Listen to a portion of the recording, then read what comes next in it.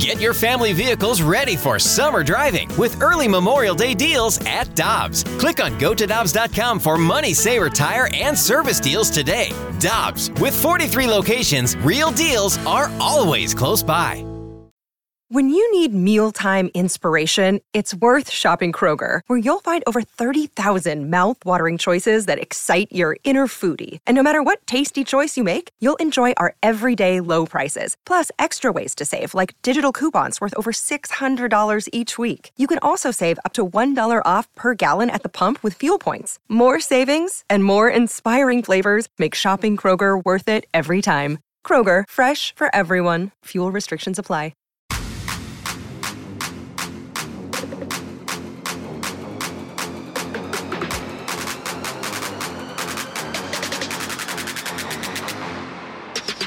Let's get nasty on a Wednesday. It's the Fast Lane on 101 at ESPN with Andrew Marsh and Jamie Rivers of Anthony Stalter. 204, your time check is brought to you by Clarkson Jewelers, an officially licensed Rolex jeweler. Boy, the Blues, they played last night, huh, guys?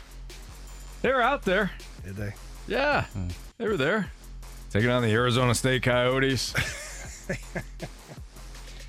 Things didn't go well. I sat down last night, Anthony. I'm not going to lie to you, okay? I poured a nice bourbon, and I sat down. 8 o'clock puck drop. I'm like, this is perfect. Watch a period here. Relax. Let's go, baby. Didn't end up the way I wanted it to. Did you pretend that the Blues were, like, still in it so that you could get fired up for the game? I just looked at the opponent, and I was like, this is a game we can win. Yeah. You didn't, though, Jamie. 6-2 losers last night. Blues took one on the chin. Gave up 4 in the third period. Yeah, that third period was ugly. A lot closer to that 6-2 final score, though. That was a lot closer than it looked. Yeah, certainly. It was, man, I just feel bad for... Who impressed you, Jamie? Well, you know. Most of the Coyotes, or? Clayton Keller looked great. He certainly did. I mean, How St. about Louis Boyd? kid. But Travis Boyd. Yeah, old Boydie. He had himself a night, didn't he? Certainly did. Yep. I mean, that guy's a juggernaut. Just look at his stats. Uh-huh. This is just a lost year. It happens. It is now, and I'm kind of frustrated with it. I'm sure a lot of Blues fans are frustrated with, what's going on here right now. Let's just be honest. The players are frustrated, too. I've been on these teams. I've been on teams that are going in the wrong direction, and it's really hard. It's really difficult, especially like for some of these guys. Yeah, you got to remember here, the young guys is one thing, but when you get to Robert Thomas, Braden Shen, Parayko, like these guys have experienced the ultimate success. So they've won the Stanley Cup. They've drank champagne out of Lord Stanley, at least his cup. And now you're losing to the Coyotes 6-2 on a Tuesday night in Mullet Arena. Mm-hmm. That's a far drop. That's a big one, man. Yeah. That's like coming out of the penthouse and thinking, this is nice. I'm going to stay here for a while. Mm-hmm. And then you go to the elevator and you hit the button a couple of times. You're like, what the hell's going on here? I'd like to go downstairs for a brief second, get something to eat, and come right back up to the penthouse. So you keep hitting the button, and then the doors open, Marsh. And then you walk in. Mm-hmm. Turns out there is no elevator, and you just fall all the way down the elevator shaft. Right. And instead, your friends end up taking the stairs and going to different floors. That's correct. Yeah, that's where we're at right now. Basically. Because there's only a few guys from that Cup team that are still on the team. Right. And then you break every bone on your way down. Whoa, that's excessive. It's a lower body injury. It's an upper body injury. An entire body injury. And now it's a middle body injury. Which is a new one, by the way. Apparently. So Yeah. this is where we're at. So it's tough. I don't even know how to tackle what's going on from with the Blues from a media standpoint, because it's very difficult to look at it and go, oh, okay, here's where we're at. Everybody just calm down. Everything's going to be just fine. It's hard to do that because the team it's not playing well, and they're losing in ways that they shouldn't. Like third period on the road, should be locking it down a little bit. How about the power play? Oh boy, I know we're going to get into that at some point, but that power play used to win you hockey games, and it's not executing right now. Again, Jamie, if you look at things from the standpoint of you lost 6-2. Again, game was a lot closer. You were 0 for 6 on the power play. 0 for 6, and then they were 1 for 2.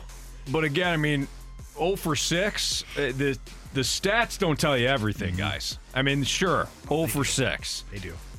You didn't score any goals when you had 6 opportunities. That's what the stats say. And you even had a power play where you had a 5-on-3 for That's correct. like a minute and a half. Yeah, you would think that would be your opportunity to convert on a power play. Should have been. But here's the thing, guys. Stats can be misleading. Yeah, for sure. Not in this case. Yeah.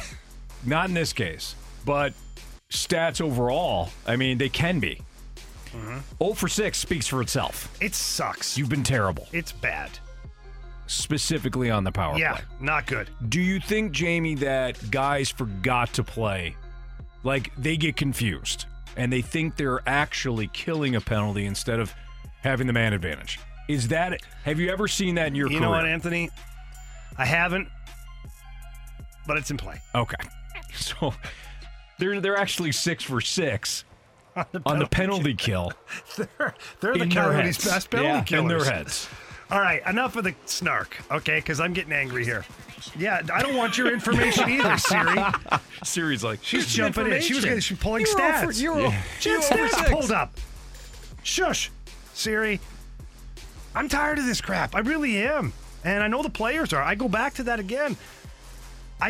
The only way out of this is to continue working as hard as you possibly can. And they're still going to, even though you work hard, you're still going to end up with nights like this. It's just because. And Army said it, I believe, at the very beginning of this retool, is that on a nightly basis, when you look at the lineup across from the Blues, or on paper, man for man, probably not a winning team at that point. But you can always work to win a hockey game. Last night, though, that team shouldn't beat you. That team shouldn't beat you. I'm sorry. They've drubbed you twice in that place. Yeah. I mean, taking you behind the woodshed. And Taking you right behind the mullet. Yes. Uh-huh. They took you on top of the woodshed, in the woodshed, behind the woodshed. At this point, they're digging How big underneath is your the woodshed, though? Because if you took you inside of the woodshed, that woodshed would have to be pretty big. Not necessarily. No? No. Okay. Either way, 0 for 6 on the power play for the Blues is a nasty problem right now, especially when you have offensive players. You do. You got Thomas, Kyrou, Booch, Krug, Shen. Like, you've got a lot of guys who can put points on the board. I personally feel like Craig Berube, he did go to the other unit. As soon as I saw that what was going on, just that it wasn't working, I would have said, hey, Verana, you want to, the reclamation project, right? You want to redeem yourself? Let's go. How'd he look in his Casper, debut? let's go. Yep. Casper, let's go. No, but I mean Verana. Yeah, he was out there. Yeah. Yeah. He had the, So Casper, he had the let's go. breakaway, right? Yeah, great speed on that That one. was him? He had some real good speed on I didn't that. see much after that. Was he? How hard did you watch? I love very hard. Yeah. You still couldn't see him? No. Huh, interesting. Did he do anything? Yeah, he had 6 shots on goal. Oh, okay. The quality or ish? Ish. Okay. I worry. Mm-hmm. Well, that's your Blues coverage. Sure, we'll get into the Blues a little bit later on. We have to. Yep. Oh, yeah, we are. All right. Thanks, Marsh. What? Nothing. Oh, I just looked at the rundown. I said, thanks for the rundown. yeah. This is a good show today. You're welcome. Just looking at some Blues stuff coming up. We got a lot of Blues to get Looking into. to dive into it. Yeah, absolutely. Hey, Hey, we got something to celebrate, though, guys. Jordan Walker. Oh, my. I don't know if you like batting averages well over 400 or OPSs that are just insane, but Jordan Walker's got both. This kid is on a crash course for the opening day Oh, roster, I was going to say Hall of Fame. if not the Hall of Fame. That's next on 101 ESPN. We're right back to the Fast Lane Podcast, presented by Dobbs Tire and Auto Centers on 101 ESPN.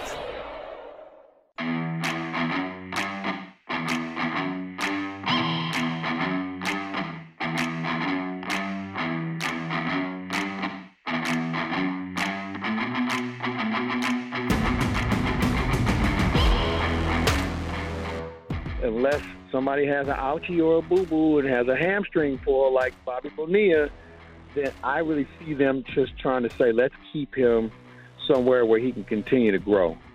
It's all about championships at an organizational level. And, you know, Jordan fits the bill, and I think he's going to be great down in Memphis. That was our version of John Mozeliak We in have the to Fast have Lane a on 101 name for ESPN. him. Like, you know, there's like fictitious names. Like what would you call this guy?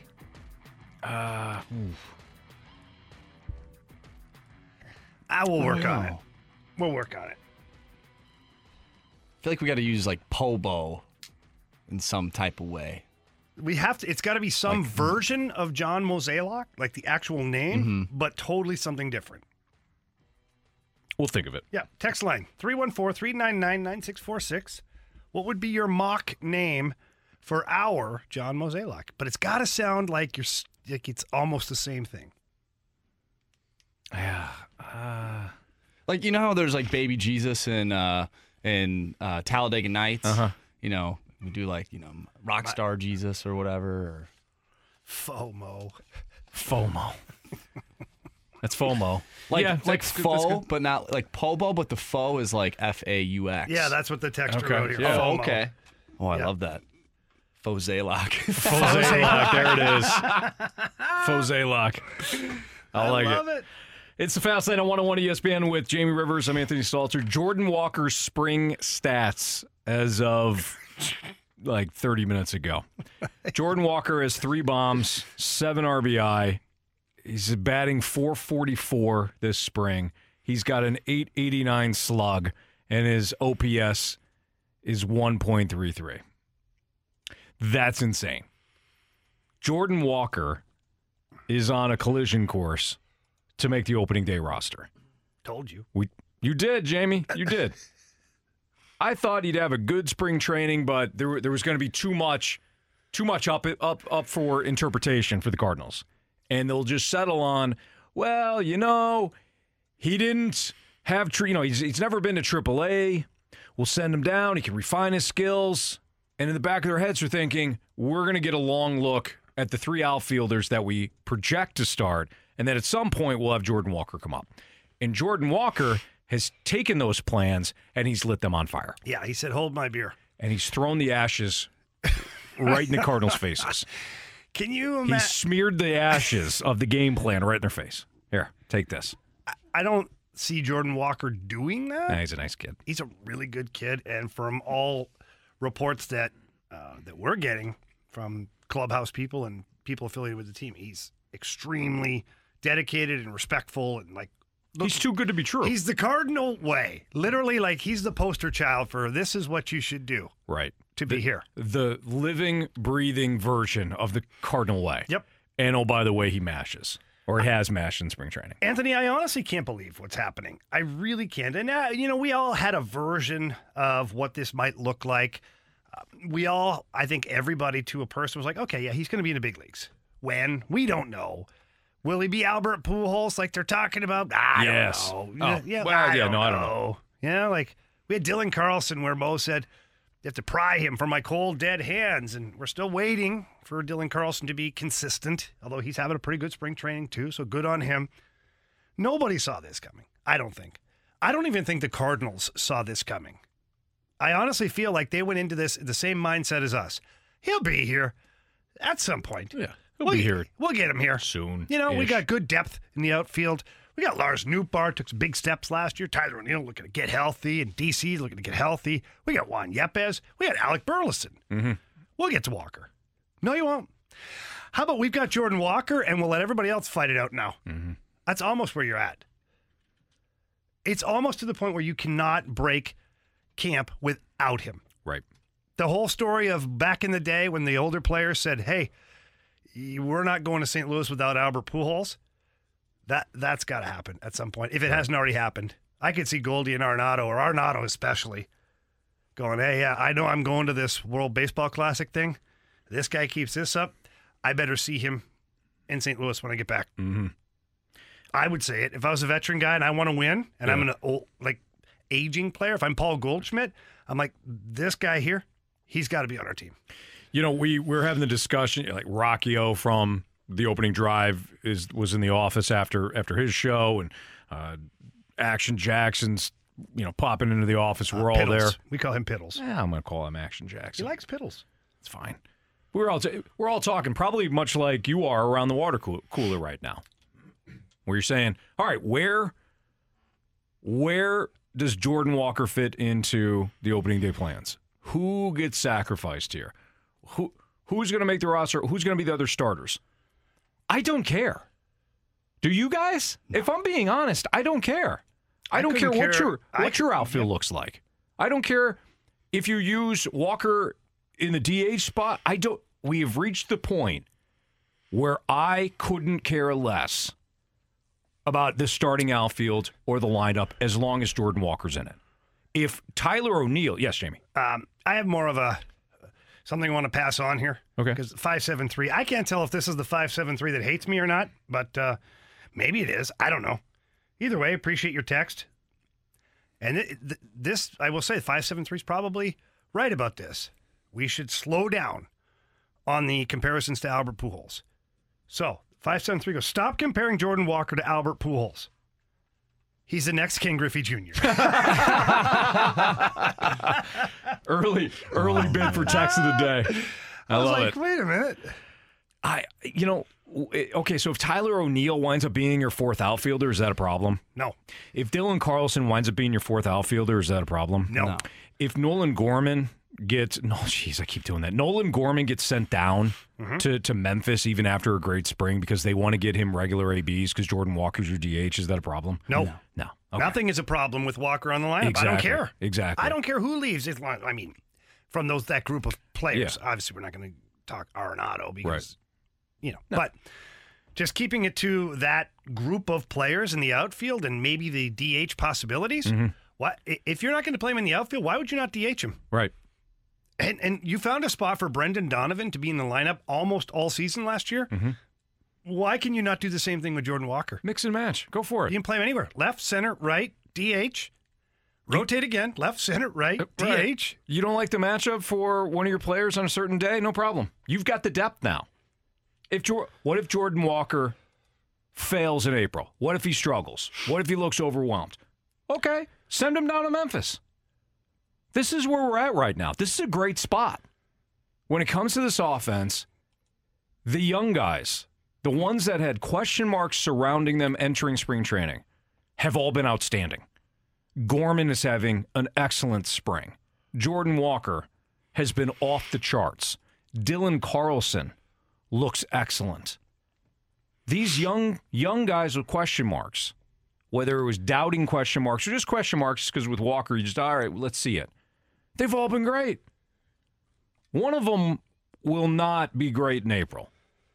But if you're Ollie Marmol, you could take a step back and say with zero doubt, best guys will play. If you hit, you play. We've talked about that before. If you hit, you play. It could truly actually apply this time. Exactly. There's no contracts either. There are no contracts. Your contracts are the guys that are playing. Wilson Contreras has a contract. Well, he's your everyday starter catcher. Nolan Arenado is your everyday third baseman. He's got a contract. Paul Goldschmidt. That's it. Nobody else has a contract. So you don't even have to play the roster politics, the payroll politics. No. You legit have the best player option available to you this spring or this regular season. Anthony, you made a good point the other day. Thank you, Marsh. I appreciate that. Absolutely. The other day, not today. Yeah. Well, I'm getting there. Well, maybe we'll reiterate your good point from the other day that the games in April matter just as much as the ones in September. And can you imagine missing, let's say this team does win the Central, but if you have a chance to earn a bye, yeah, I mean, that's huge. Like you want, like you said, you want the best players playing at that time. And yeah, I don't really care if, we want to make a guy feel better because he had a tough ending the last season. Like, right. Who cares? No, Play the best players. That was then. This is now. Exactly. So you can roll here. It's a great problem. Great problem to have. It's Fastlane on 101 ESPN. Is City SC better than pundits anticipated? If the answer is yes, then why? Why have they seemingly got off to not only a fast start, but are better than maybe people think? That's next on 101 ESPN. The smartest way to do your homework is Heckman Lumber. Warm weather means homework for homeowners. And if your homework means a new deck, then turn to the deck experts at Hackman Lumber. Browse the largest inventory of decking materials and deck accessories in Missouri at Hackman Lumber Company. Talk with their experts about treated lumber, cedar, TimberTech, Trex, Evergreen, and Azek to find the best deck for you. Check out endless choices of railings, balusters, and LED deck lighting options. Hackman Lumber Company will not be undersold on in-stock decking materials, guaranteed. You can choose to do it yourself with Hackman's expert advice, or they can recommend reputable contractors to do the work for you. Hackman Lumber is an authorized Yeti dealer and also stocks a large assortment of grills, so celebrate summer with a new Big Green Egg, Weber gas or charcoal grill, and all of the accessories from Hackman Lumber. Come visit their showrooms in St. Charles, Pacific, and Troy, Missouri, or online at hackmanstl.com. We're right back to the Fast Lane Podcast, presented by Dobbs Tire and Auto Centers on 101 ESPN.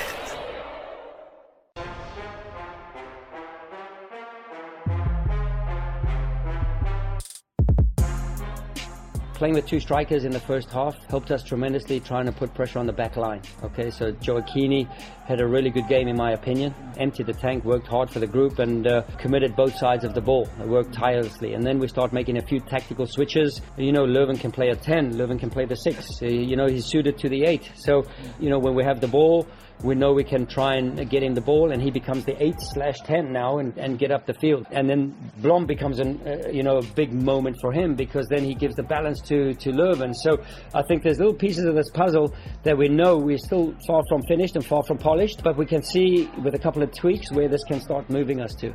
That's City head coach Bradley Carnell. Let me translate some of that for you, Jamie. Let me translate some of that for the people that might not be up to speed yet. Go on ahead, soccer. please, Anthony. What he was saying is his boys, they do that soccer well. Yep. And when they start to get into some trouble, they remember that they just got to do soccer harder and faster than anybody else, and their opponent will respect how hard they do that soccer. Yeah. That's what our guy, Bradley Carnell, was saying there. I totally agree with you. And also, Bradley Carnell could tell me anything. I'm going to listen. Yeah. I love the sound of his voice. Like, he's got that voice of like a leader that he's really sure of himself. Damn right he is. Which is great, because you want a head coach or a manager or whatever to be like, yeah, this is the way we're doing it. And the best part is I feel like he's been vindicated, because a year ago when we talked to Bradley Carnell, I believe on this very show, he talked about a blue collar mentality. Heck, we had just gotten off the phone with Craig Berube, I think, and so we was like fresh on the brain, and he said all the right things. We're going to play with pace. We're going to push. We're going to be up there. We're going to be tenacious. We're going to be gritty. We're going to be Of course you are. No. Of course you are. They are. Right. And so now, you know what? I feel like not only is he vindicated, but I feel like he's onto something here. And are they better than everybody expected? Of course they are. Nobody expected them to, they're like, I don't even know. Like, they're looking at the schedule. I'm not really sure when they're going to get their first win. Yeah. How about their first game? Bam. I like that. I was looking through some of the predictions heading into the season earlier today, and at best, they were kind of a middle ground between where Atlanta's expansion team was and Cincinnati's expansion team was. So Atlanta finished, I believe, 4th in their first year and then won it their second. They were like an anomaly. And then Cincinnati just really struggled to establish themselves. So the predictions were kind of like in between that. We're like, they're not going to be in Atlanta. They're not going to be Atlanta, but they're also not going to be Cincinnati. Like, that's just kind of middle of the road, maybe challenge for a playoff spot. They're going to go undefeated. They're going to go undefeated, I think, is the... Yeah. Bring that MLS Cup here. Last time we said a team would go undefeated, What They happened? turned into the St. Louis Blues. What? Anthony did that. You're not allowed to say it. No, I That's did. right. Yeah, no, you're right. I did do that. I did. I did. I even believe you did this to St. Louis. I even believe you Oh. said the Battlehawks would go undefeated, Oh, and they lost hey. last week too. Is this Yeah, I why? did. Was this your plan the whole time? You're from Chicago. Were you putting that bad juju on us? Hey, you got it right this time. I just took a guess. You're from Chicago. Probably. Hey, Marshy, help me. Rip his shirt off. I bet he's got a friggin' Cubs tattoo. Hey, Look hold at on. Hold on. There's Hold on Cubs here. right there. Whoa! Hold on. Unbelievable. I did Get say me my that. home tattoo kit. We're changing this. I did say that about the Blues and the Battlehawks. I believed. You didn't. You didn't. You didn't. Marsh, you didn't believe in Is your... that a Chicago Fire tattoo, You didn't Anthony? believe in your Blues. And Jamie, you didn't believe in your Battlehawks. What the hell are you talking about? Hey, you know my rule. What rule is that? You gotta Jeez, believe. Tell me what your rule You is. gotta believe. Believe this. People didn't believe enough in Juan Soto becoming a Cardinal. And what happened? Fans didn't believe enough that Matthew Tkachuk was going to be a Blue. Are you And blaming what the happened? fans again? Yeah. This guy's a psychopath. Unbelievable. This From is insane. Chicago, he puts that evil juju on St. Louis teams, and now he brings up Matthew Tkachuk and blames the fans. The Blues won in 2019. I want it every year. Anthony, I want it all the time. I know you do, Jamie. Yeah, I do. I know you do. I love winning. So why were pundits so far? Why were pundits wrong? That's my question on this. Anthony, we had a good one here. 636. All that chest hair is just to hide his Anthony Rizzo breast tattoo. He's a Yankee. Yeah, you don't care. That's why you wear that chest hair. Looking like a sweater that grandma knit. Well, you know.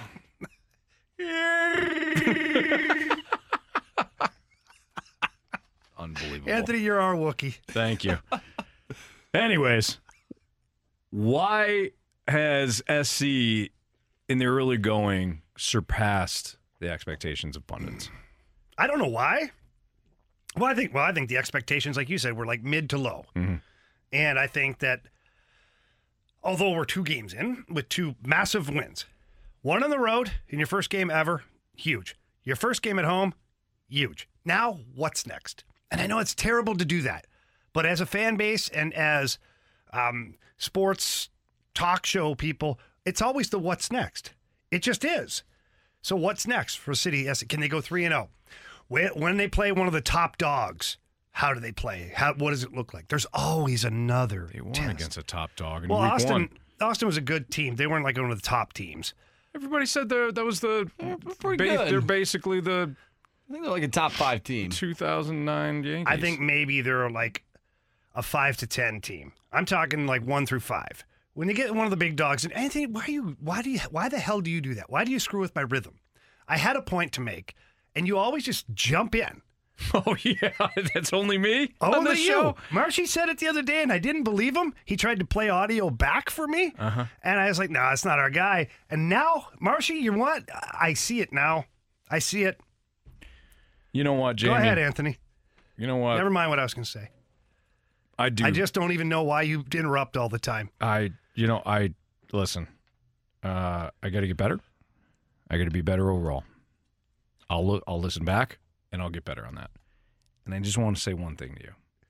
No, I don't want an apology. Actually, I don't. It wasn't going to be that. Oh, I know it wasn't. But I don't want it. Whatever you're about to spew out of that pie hole, I don't want it.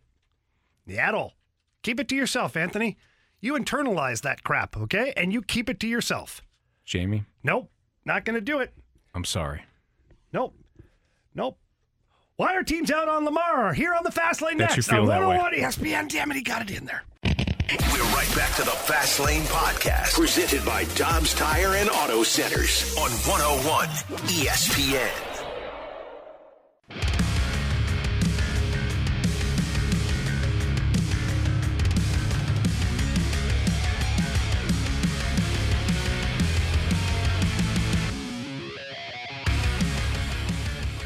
Whereas you might think that there would be a parade of teams lining up.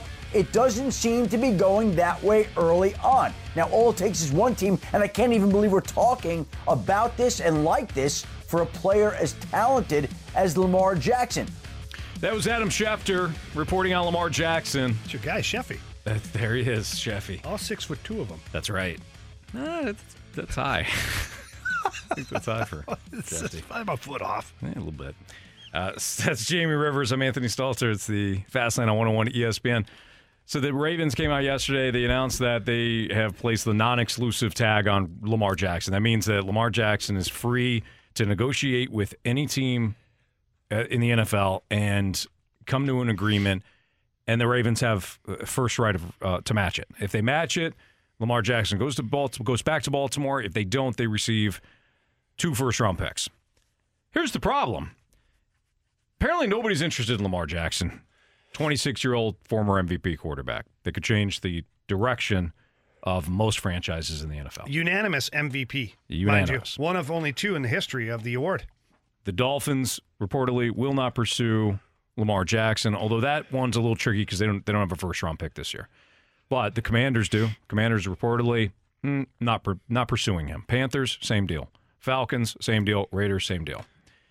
We all see what's going on here. No, hang on. Before we go down that road, okay, I want to ask you a question because you and I are both, I think we're in lockstep of where we think this is headed. Mm-hmm. But before we get to that, do you feel at all like this is a negotiation tactic from some of these teams? We're not interested. We're not interested. All of a sudden, all right, Lamar, we could be interested. Mm-hmm. But obviously, we're not totally sold. So your expectations of a contract have to be lower. And if they are, of course, we're interested. But right now, what we think we're hearing, we're out. Do you think it's any tactic like that? It might be. What's the benefit then? Just get him at a lower cost? Lower cost with less commitment for his term? I imagine, though. The panic situation for Lamar? Sure. A little bit?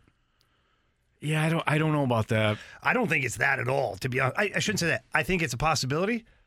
But the one thing that I truly think it is... Mm-hmm. Collusion. Yeah.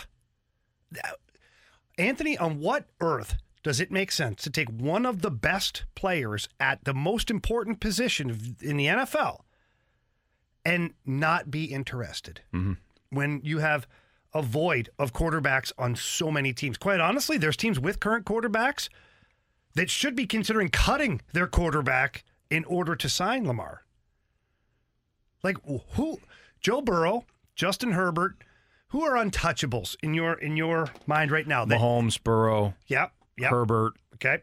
Josh Allen. Okay. That's it. Trevor Lawrence? Because of his age? Yes. In terms of like the Jaguars moving on from him, no.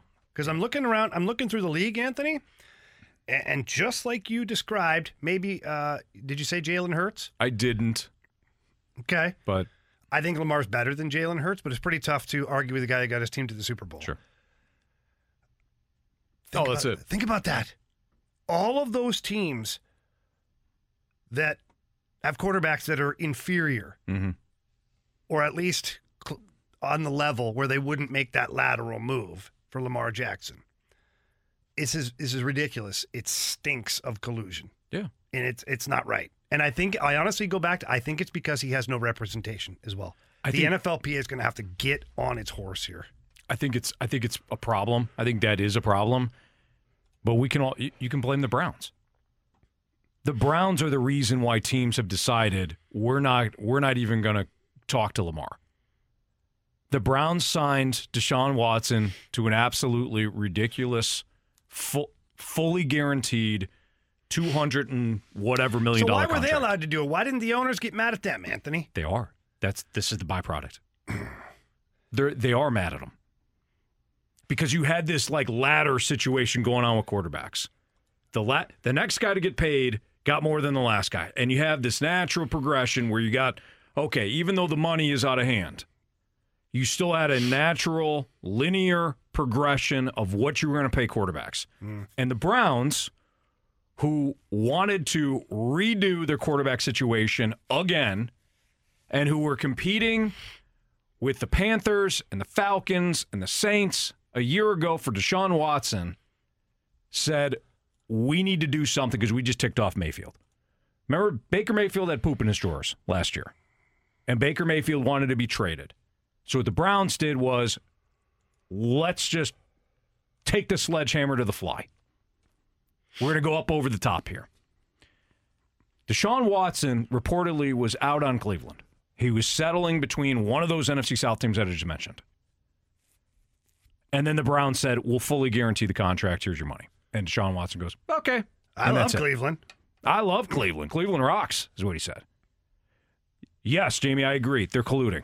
They're colluding because they want to redo what the Browns just did. But it's at an epic level, Anthony. No time have I ever seen in the history of the NFL, and I could be wrong, and if I am, you correct me, please. No time have I ever seen teams publicly announce we're not interested in a player. Why? Why? Without the purpose of letting everybody else know? By the way, hey guys, remember that phone call we had or that secret email that we had? Hey, wink, wink, we're in. We're not interested. Did we do it right? Yeah, you did it right. Guess what? We're not in either. Oh, yeah, okay, good. We're all in this together, right? Why else would you publicly announce you're not interested in a player? No, I agree, because they're colluding, because they're trying to reset the QB market again. If it was a Trevor Bauer situation, by the way, okay, and I'm loose comparison here. Teams, MLB teams, there may be a couple who have publicly said we're not interested in Trevor Bauer for obvious reasons, but nobody went out of their way to immediately say we're not interested in Trevor Bauer. Lamar Jackson, who by all standards seems like a great All-American guy. Yeah. I have no idea. Is off field. I've never heard one negative thing about the guy. I've never heard that he's bad in the locker room. I've never heard that he doesn't try hard. Did he stay out of the at the end of the season when he probably could have played? Maybe. But if that's what you're going to use against him, it doesn't. It's awful. It's awful right now the way the collusion is working against an athlete who deserves better.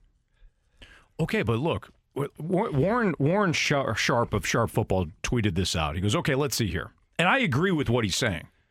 But he goes, so Kyler Murray gets, and he lists the guaranteed money, which is, 189.5 in guaranteed money for Kyler Murray after proving nothing as a starter. Aaron Rodgers, $150 million guaranteed at 38 years old. Deshaun Watson, $230 million guaranteed over 20 lawsuits were filed against him for sexual misconduct, and he sat out a full season. And you're telling me there are a half dozen teams, most of which have been terrible for years, posted terrible records for years, had to cycle through 2 to 3 quarterbacks because they have no elite options and have no franchise quarterback on the roster, can decide in less than an hour they don't want a 26-year-old quarterback in his prime who won the MVP. Go back through what these other teams paid out to the two quarterbacks that you mentioned first. Kyler Murray, $189.5 guaranteed. Aaron Rodgers, $150 million guaranteed. It's a big jump to go from $189.5 million to $230 million fully guaranteed. Guys, that is the problem. That's the Browns paying Deshaun Watson all of that money in guaranteed money. Anthony. What do you mean? It doesn't, just because one owner overpaid doesn't mean the rest of the league can now collude to reset the market. Doesn't mean that. Lamar Jackson said no to the Ravens. Whatever the offer was. I highly doubt the Baltimore Ravens lowballed Lamar Jackson. He wants the same thing he wants more. Deshaun Watson. He wants He's even better more. than Deshaun Watson. He is. But if you're the owners, do you want... What the Browns did was completely idiotic. So what the rest of the owners are, right, wrong, or indifferent, I'm not telling you should agree with this, but the rest of the owners said, I'm not paying for the Browns' sins. Great, then shut up and don't pay for it. So what do you want them to do? Nothing. Shut up. They don't have to be...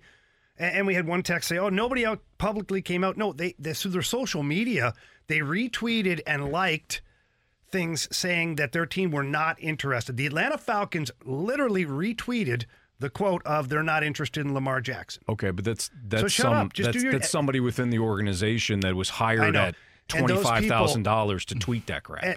But those people, you're right, Anthony, those people go rogue all the time, right? No, they don't. They lose their job or they do as they're told. Okay, well, the social media department, that's literally, and if that person was not okay to do it, I can guarantee you that retweet would be coming down right after they fire that person. It wouldn't still be out there in the universe. All right, fair enough, but that's not the same thing as saying Arthur Blank, the owner, coming out and saying, I don't want Anthony, to talk to Lamar Jackson. Come on. When somebody in his staff okays that retweet or to whatever, and if it's not taken down, that's condoned. So therefore, Arthur Blank is in some shape or form backing up that action. Okay, Jamie, that's fine. Again, I'm telling you what I think is going on. I agree that they're colluding, but I'm telling you this is why. The Browns blanked up, and now owners are like, we're not doing that. We're not going to give Lamar $250 million in guarantee. I do blame the owners.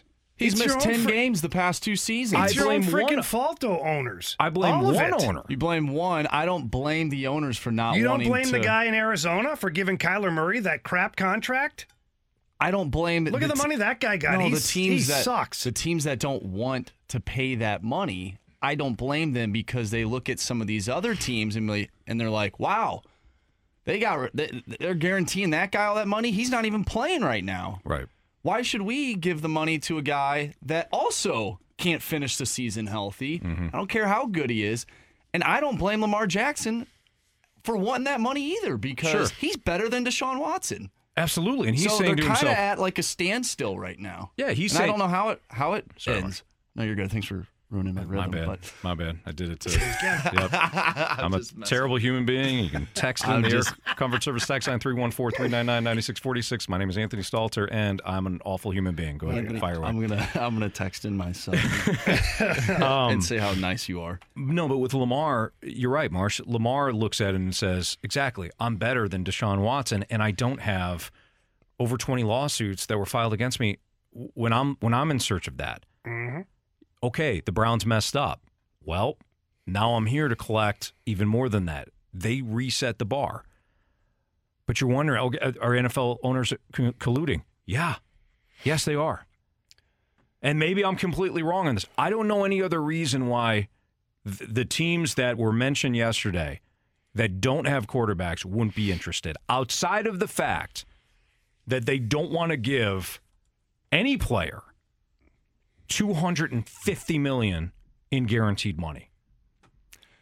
Also, because there's, in my opinion, quarterbacks that are better than Lamar Jackson. Well, maybe so now those guys, if they want to restructure their deal, now they're going to be asking for more money. Well, it doesn't matter. Everybody now is using Deshaun Watson as the measuring stick. But no I'm matter saying who your quarterback is. If Lamar Jackson were to but it doesn't get matter. more than that. Yeah, okay, fine. But they're still going to use whoever the top dollar is. If they believe they're better, they're always going to use that. Like Daniel Jones. So the Deshaun Watson contract, although I understand with 100%, it's almost a throwaway.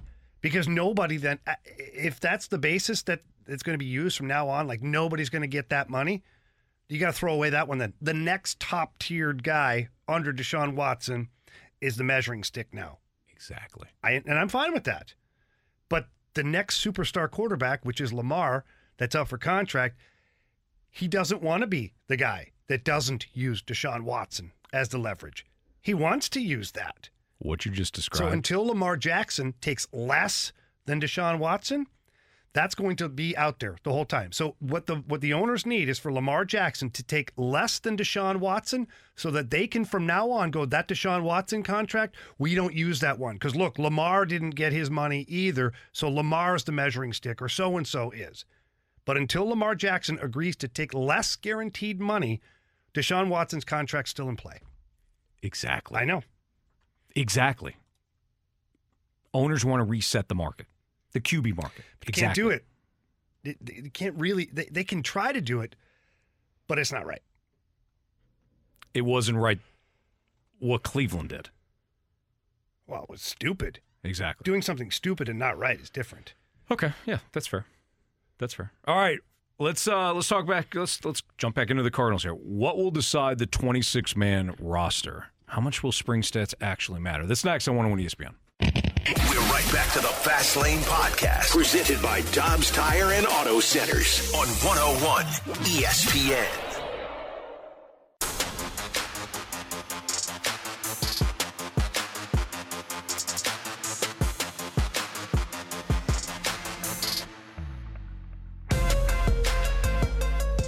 305, your time check is brought to you by Clarkson Jewelers, an officially licensed Rolex jeweler. What will decide the 26-man roster for the Cardinals? We could talk about how spring training doesn't necessarily matter for stats, but I would push back this year. If stats are going to matter for Jordan Walker, then stats need to matter, and not just stats, but how every player looks. You know, it's different when you're driving the ball and maybe you're just simply driving the ball or hitting into, hard outs and things like that, compared to when you're getting on base and some soft liners are getting through and all that. It's how a player looks, how he feels in the batter's box. It's not just about stats, but for the sake of the argument, if we're going to talk about Jordan Walker and his statistics and how they apply, they're going to apply for everybody in a similar way. Marsh, you had brought this up in the office earlier, and I think you're right. You could say, well, Jordan Walker's just doing this in spring training. Well, nobody else is doing this. Nobody else has 3 home runs and 7 RBIs, and the OPS is well over 1,000, hitting over 400, slugging nearly 900. Nobody else is doing that. So I do think that statistics, when it comes to the 26-man roster, does matter this year. And I think when it comes to whether or not, not only Jordan Walker makes the roster, guys, but how they shuffle things up with the outfield, how they set that up, how they set this up with the DH, I do think spring training matters this year. So here's my deal with spring training, and here's what I've decided to use as my own thought. And you can come along for the ride with me, or you can call me an idiot. I don't really care. It's fine. Spring training is spring training for everybody. So if you use the argument of, well, it's only spring training, if that's the case, why didn't the other guy do good? Like, if it's only spring training, and younger guys I'm talking about, the older guys, I get it. They're seasoned. They get out there. I remember training camps too. I didn't really have the luxury of ever just kind of waltzing through a training camp. I was always playing for my life, hockey life, that is, to be on the team, to guarantee my spot and whatnot. But I recognized guys who had nothing to worry about. Mm-hmm. Like, you don't need to go in there and be 0 to 100 if you're Paul Goldschmidt. Although I feel like the Big Fundy brings it all the time. So does Arenado. I think that's why they're great leaders. But they don't have to. Spring training is spring training. I want to work on a swing. I want to try something new. I want to do this. You go ahead. But for your outfield right now, it's playoff time for all of them. O'Neill, you're making $5 million. Big deal. Big deal. We sent Paul DeYoung down last year. What was he making? 9? 11? I forget what it was. We sent him down AAA last year. We don't care. So your $5 million doesn't just play. And so therefore the argument of spring training for me falls on deaf ears right now pertaining to this outfield group and as well for the DH discussion. Mm-hmm.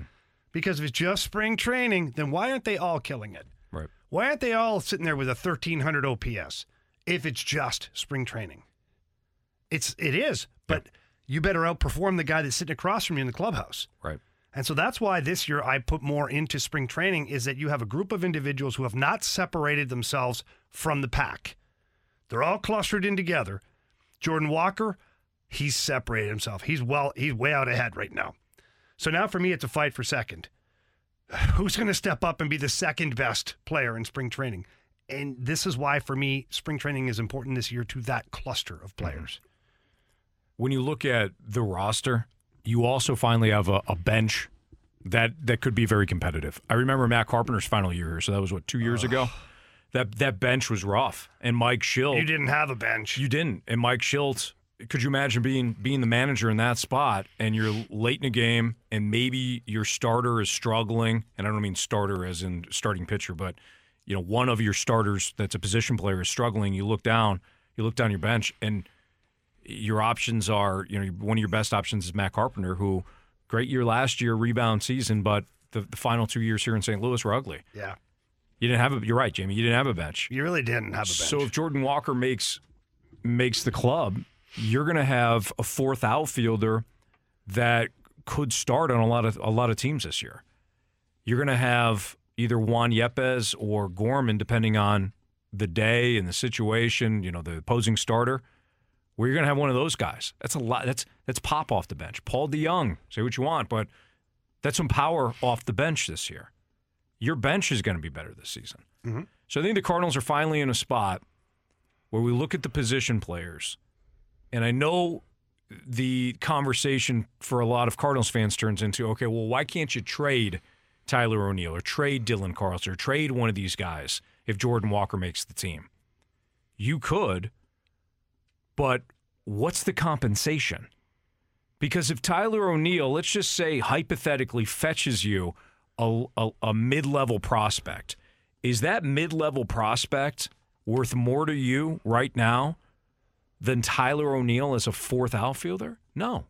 You don't Even for a necessarily, year. yeah, you don't have to trade a player just to accommodate the player. Or you don't have to trade a player either, Jamie, just to simply get something in return because you know they're likely to walk next year. No, if I'm sitting there and I have a Tyler O'Neill or a Dylan Carlson or even a Lars Nootbaar for that matter, I'm challenging them to outduel each other.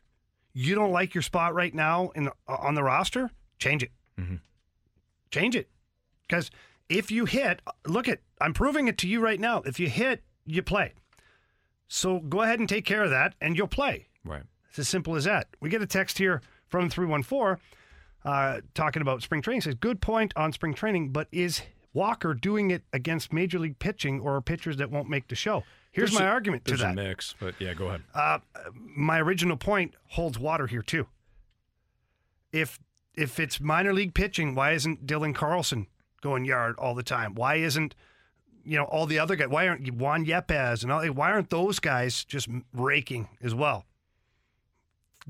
Whatever your argument is, it applies to all parties involved. Sure. And for that matter, Jordan Walker is hitting Major League. He had Garrett Cole today. He ripped a line drive for a single. I think he got an RBI out of it too. So that specific play he didn't, but no, you're right, Jamie. He hit against Garrett Cole. His first home run came against Johnny Cueto. Johnny Cueto, the old Ciuto himself.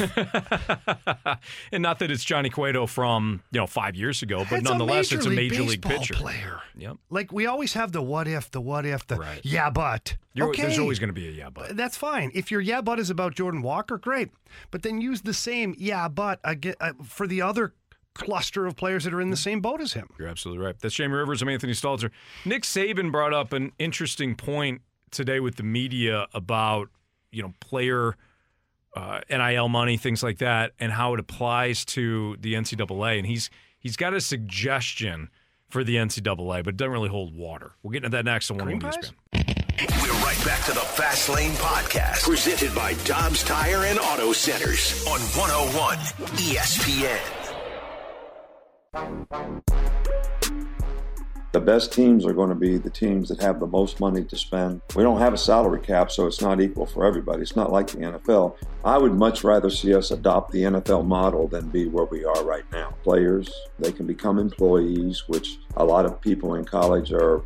That's not sort of what college football or amateur sports are supposed to be. But I would rather see that than to be where we are now, where no one has a contract. You can leave whenever you want, and we can actually create an institution that can pay you to play for our school. I asked the question then, and I'll ask you now. Is that what we want college football to become? That was Nick Saban, head coach of Alabama, on No Mercy with Stephen A. Smith talking about NIL money. And if you missed it, just to reiterate, Nick Saban's saying, hey, I don't think it's fair that not everybody can spend the same when it comes to NIL money. What's he crying about? He's not wrong. He's not wrong about. But when it comes to Jamie adopting the NFL model, I don't want to steal your point, Jamie, because you had made this in the office to me. So go ahead, because I think the point is well made. Well, so there's a couple of things I definitely want to unpack off of what Nick Saban said. But my first thought right away was, what the hell is he complaining about? Nick Saban only does something like this if it doesn't play to his advantage. So what's happening is some of the schools with deeper pockets or alumni with deeper pockets or more willing to spend money or partners willing to are starting to affect Nick Saban. And that's the only reason Nick Saban cares, is that the playing field is somewhat leveled now in recruiting because some of the schools, although they don't recruit as well as Nick Saban or they don't have as good of a team as Nick Saban, they have more money or more money to give you. Mm-hmm. So it's leveled it out a little bit. That's the only reason Nick Saban cares, truly. But if you did adopt a salary cap, where each player is only allowed to have so much NIL money. We're going back to the brown bag at that point. Right. And what I mean by that is you can picture back in the day the old lunch bag full of money that they hand to somebody behind a Walmart somewhere. They meet up and hey, by the way, here's $50,000. Little Timmy's going to play tight end at OSU. Like, you know what I'm saying? Like, that's all you're going to do is you're going to push things back to that. There'll be then the NCAA will have to redo the whole like investigating and all this crap because that's what's going to happen. I don't want it to be that way. And I think the Wild West, the way it is right now, is wrong. One thing I did like there that Nick Saban said was that a contract. And you've heard me talk about this before. To me, there has to be some commitment from the player, too. Not just the school. Because the players now, they get benched. They don't like their playing time. That's it. They hit the transfer portal. I'm out of here. Or there's more NIL money somewhere else. I got my one-time transfer. I'm out of here. I don't like that. Because if you're a coach or a program, you're trying to build a program, you can't just be at gunpoint all the time by some of your players. I realize most of the best players don't necessarily do that, but either way, I do like the thought of having to honor your 4 years at a school.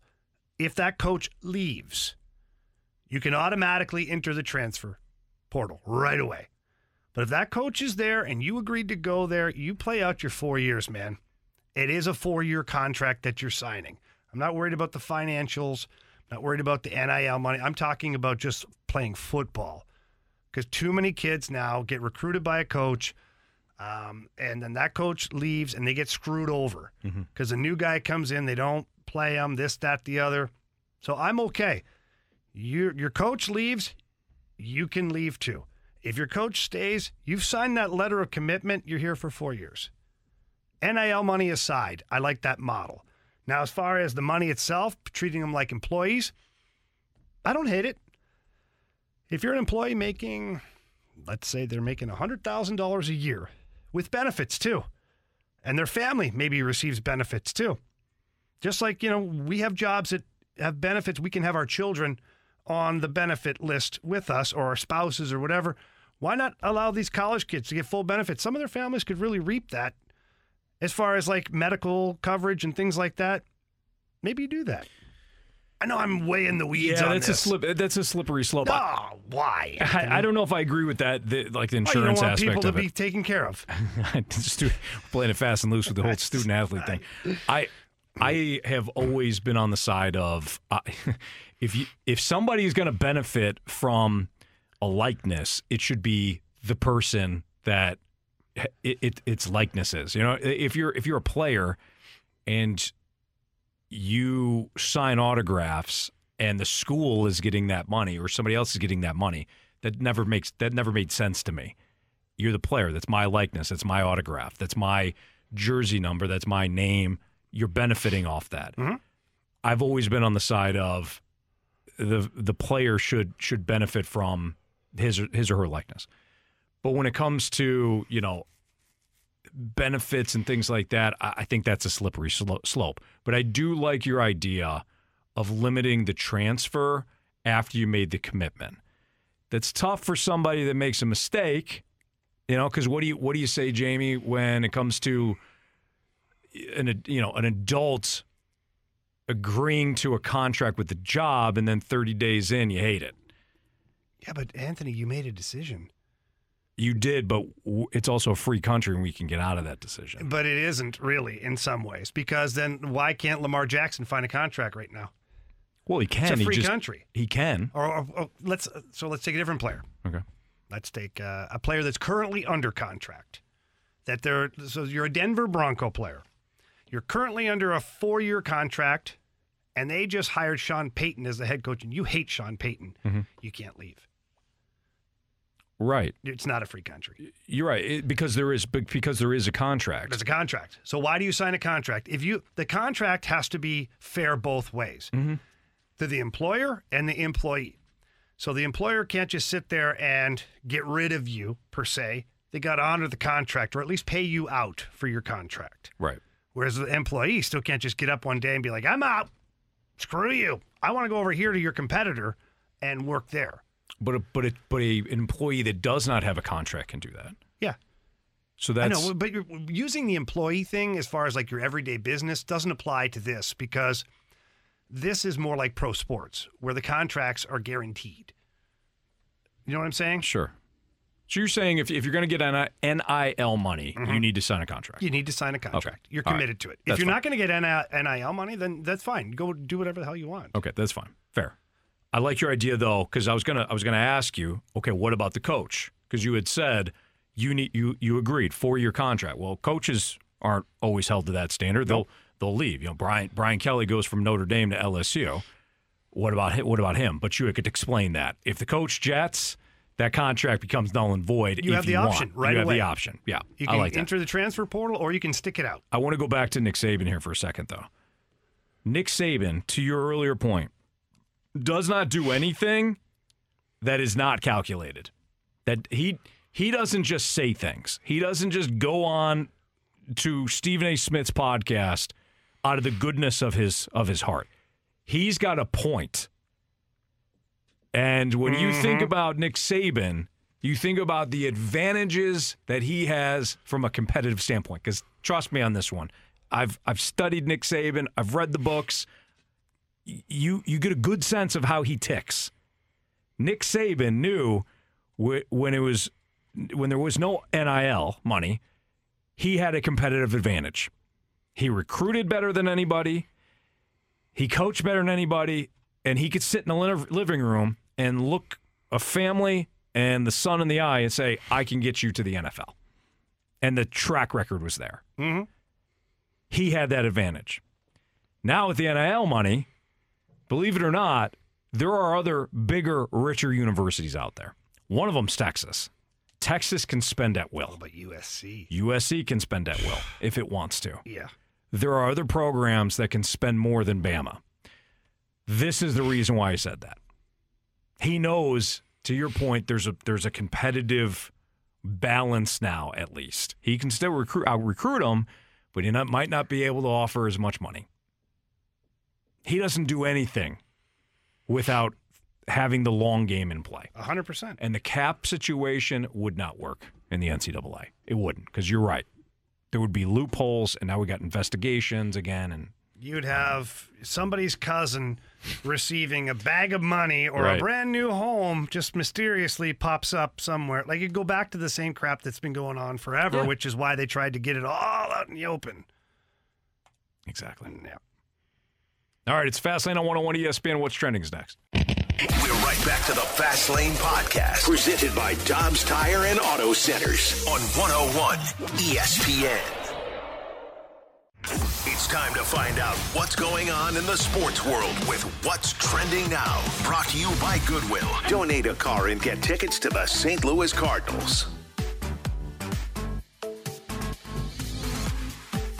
Welcome back to the Fast Lane here on 101 ESPN. Anthony Stalter, Jamie Rivers, I'm Andrew Marsh, and it's time for What's Trending. Guys, I saw a tweet today from Derek Gould. He quote tweeted the Game Day MLB, and it looks like Lars Nootbaar and his pepper grinder celebration have gone international, as it looked like over in Japan, all these little kids who were playing baseball, it was on the news, everyone doing the pepper grinder. All you ever need for anything to go viral, we'll call it, is a celebrity to share it, retweet it, or wear your t-shirt or anything like that. In this case, Shohei Ohtani, the greatest baseball player currently in the world, he did the old pepper grinder playing for Japan as he's running around third base. That's all you needed. Now you have an entire world, a globe of people now doing the old pepper grinder. Congratulations, Lars. Lars should have copyrighted that. He should have. 'Cause you're right. It's definitely going to go down as, it's Shohei Ohtani's thing.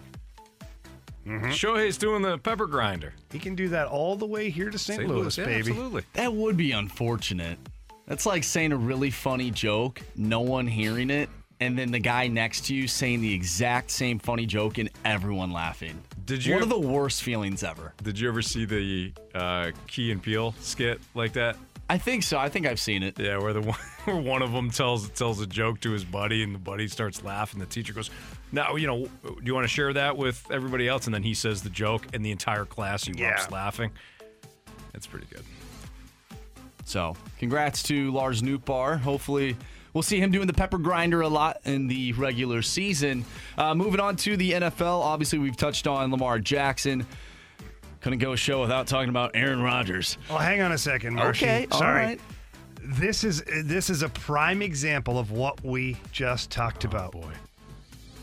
No, nothing wrong. Oh, I thought you were going to say. We all like sitting here, poor Lars Nootbaar. Andrew Kisner is the original pepper grinder guy. Oh, that's right. No. How do you think the Kiz Daddy We feels? screwed Kiz Daddy. Kiz Daddy was the one who brought the pepper grinder from the restaurant to the dugout for Lars Nootbaar because they were talking about it. And Lars is the one who grabbed it, though, and did it on TV. And that's Lars's pepper grinder. I feel like Kiz Daddy's been vindicated. He's like, how do you like that, Lars? It's Ohtani's pepper grinder now. I had totally forgot from the 314. Never forget, Kiz actually came up. Right. He did. Good See, call, we already 314. forgot about Andrew Kisner. Oh, Well man, that's done. tough. Sorry, Marshy. Oh, no, you're sorry, good. Kiz Daddy. You're good. Oh, man. Anyways, Aaron Rodgers. This is an interesting nugget from Mike Garofalo, who is part of NFL Network. He had this to say about Aaron Rodgers and the entire Jets and Packers trade situation. The fact that the Packers are letting Aaron Rodgers talk to other teams pretty much tells you that they're okay with him moving on. It's not a situation like, well, you're going to have to give us an offer that we can't refuse. No, it's going to be something where let's get as fair of compensation as we can to just move on and turn this thing over to Jordan Love in Green Bay. And the Jets have already had communication with the Packers even before Rodgers said that he would like to speak to the Jets, so that surely has come up along the way. I don't think there's going to be enough roadblocks along the way to stop this thing if Rodgers decides that that's where he wants to be. I find it interesting that perhaps the Jets might not have to give up a ton to get Aaron Rodgers because they have a lot of young players, and a lot of their young talent, really showed up this season for him. So them being able to keep some of those guys on the team to get Aaron Rodgers, I think, is huge. Well, going back to what the Jets may have to give up to get Aaron Rodgers, it's all about the market and who's fighting over Aaron Rodgers. If the Packers, if the reports are accurate and the Packers only want to deal Aaron Rodgers to the AFC, you're limited. The Chiefs have their quarterback. The Chargers have their quarterback. The Broncos have their quarterback, unfortunately for them. Yeah. The Jaguars have their guy. Yes, the rest of the AFC needs quarterbacks, but the Colts are going to be in a spot to grab one of the top 3 quarterbacks in the draft. Same thing with the Texans. You're limited overall. The Browns have their guy. The Ravens are trying to figure out what's going on with Lamar. It's probably just the Jets and the Raiders if you're looking at it from the AFC standpoint. And if the Raiders aren't calling you, then it's really just the Jets. You've got, yeah. Mm-hmm. And we know what just happened with the Saints getting Derek Carr. Had the Saints maybe, the bottom line is the Jets are saying, hey, we know you want to get rid of this weirdo. We know that you've moved on. We'll take him. We'll take him off for your a bag hands. of balls. But we're not going to completely, And Green Bay, we're not going to give you 3 first-round picks here. To be fair here, too, Green Bay might not even really, not that they don't want anything in return, but if they are truly turning the page, that's a massive salary cap hit that you can push out the door. That's what it sounded like, what he was saying. That's Mike was kind of alluding to the fact that the Packers, they want to be done. They're like, we don't need some type of deal that's really going to blow us away. Like, let's just kind of move on from this dude. Plus, if that's the... Offer us a hotel room. Some people have done that before. Jamie really liked the hotel room one time. Traded a player for a night at the casino. When you, if you're the Packers and you say... Best trade ever made. If you do want to get rid of Aaron Rodgers, you're done with him, right? Aaron Rodgers, you don't want him to rethink it. You don't want him to go in his next cave and say, you know what? I don't know. I want to go back to Green Bay. Yeah, no kidding. So if he says, I'm good. I want to go to the Jets. Okay, done deal. Or I would entertain that. Okay. Goodbye. See ya. Hey, Jets, he's all yours. Yeah, what's the deal? We don't know. We don't care. No. By the way, we do need a gauntlet contestant, so if you want to participate in the gauntlet, 314-399-9646. We'll do that in about 20 minutes. Last bit of news here, guys. I mentioned it in the SportsCenter update, but Miles Michaelis taking the mound tonight for the United States of America, going up against Anthony's San Francisco Giants. I thought I was a Cub fan. You guys had me a Cub fan earlier. Well, this is a floating narrative. You're from a lot of places. Okay. From a lot of places, including Jamie said you were a Wookiee earlier today, and they live on the planet Kashyyyk. Oh, thanks, Mark. Yeah, so What'd you call him? Anyways, what do you guys expect to see from... Close. Elijah one. What do you expect to see from Moose tonight? Pure domination. Utter domination. Yeah. Like, if they even touch the baseball, I'll be surprised. Yeah. If he doesn't have 9 Ks, then I think you got to cut him. Yeah. I you know what, Anthony? I don't agree with you very often. I totally agree with you on that. Thanks, Jamie. Mm-hmm. It's the Fast Lane on 101 ESPN. How do the Blues retool their defense? Let's talk about Michaelis a little bit more. All right, that's next on 101 ESPN. We're right back to the Fast Lane Podcast, presented by Dobbs Tire and Auto Centers on 101 ESPN.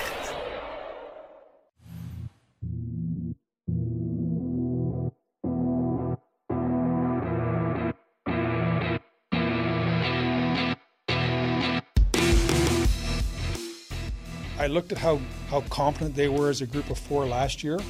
This year, that level hasn't been to that same level, but it's not like they're 37 or 38 years old. You know, they're in their early 30s, late 20s, and early 30s. So I think we have to help them with our structure to give them a better opportunity, and then ultimately they have to get back to the level they know they can play at. I'm not trying to hedge that. I just don't think that they've had the years that they can have that they've had over their careers. That was Doug Armstrong. That was his press conference from last week. It's the Fast Lane on 101 ESPN. Jamie Rivers, Anthony Stalter. Specifically, Doug Armstrong was talking about what the Blues need to do to retool their defense. And Jamie, we've spent some time talking about this week. The contract situations for Nick Leddy and Colton Parayko and Justin Falk and Torrey Krug. Pardon the cliche, but it is what it is. I mean, these guys aren't going anywhere. The contracts should be difficult to move. Even if Doug Armstrong wanted to, I'm not saying he does, but even if he wanted to, the contracts are going to be difficult to move. So how do you retool the defense? I asked this, Jamie, as somebody that, you know, obviously you're a former defensive player, but also somebody that is a coach and a scout and somebody that knows what he's talking about from an X's and O's standpoint. These players, it's not just any defensive system, it's these players. How would you retool things? I know you got a lot of respect for Craig Berube. This is not a Berube thing. This is a Jamie. How would you retool the Blues defense with these specific players? Well, with the specific players that you have, look, Army's not wrong. Unfortunately, they've all kind of sort of had this year to not have their best. And I think some of it is schematically, too. I really do. I think schematically, you know, the defensive zone, I'm not a fan of. I'm not a fan of the way they play their defensive zone. Now, in fairness, if the players executed it properly, it would look different, too. So the inconsistent play of all players has affected your defensive scheme overall, or your defensive success overall. And if you didn't have a guy named Jordan Binnington, it would look a lot worse. And I know Benny had a tough third period yesterday and whatnot, but you can only expect so much from the guy for so long here. Like, give him a breather, too. I think give him a breather. Let him have a break here, because he's carrying the weight of the team on his shoulders. And if he has a bad game, you know, he's feeling it. But that I digress a little bit here. Getting back to the defense overall, the NHL is no longer shut down D, like 2 guys that can handle it for you. It's nice to have 2 guys that can play with another group of 3 that are forwards that your shutdown unit. But that's really suffered this year for the Blues. Defensively, as a team, they have not been good. There's no secret. Craig Berube would sit right here and tell you, we haven't been good enough. We haven't executed good enough. The middle of the ice has just been too wide open.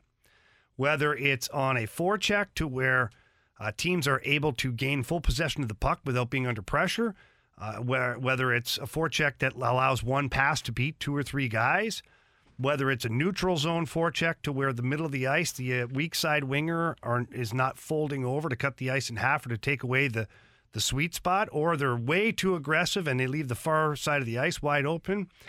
It's just been an adventure. They have not been able to lock it down consistently as a group. And that gets pushed onto the defense. We've talked about this before. If you don't have a good forecheck, your defenseman cannot get up the ice and be aggressive at the blue line. Craig Berube talks about the new forecheck that they've got going on.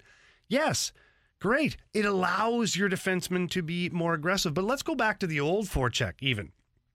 When you had a F1 that was in there hunting the puck hard, boom. Like, his job is not to necessarily gain control of the puck. His job is to be a disruptor. Make sure you cut off the back of the net so that now that team is forced to play on half of the ice, which you are flooding with 5 guys. Advantage St. Louis Blues, but too many times they're letting the guy gain the net, or they're not aggressive enough, and that pass is made, and then the second guy's not right there on the puck. He's a step too late.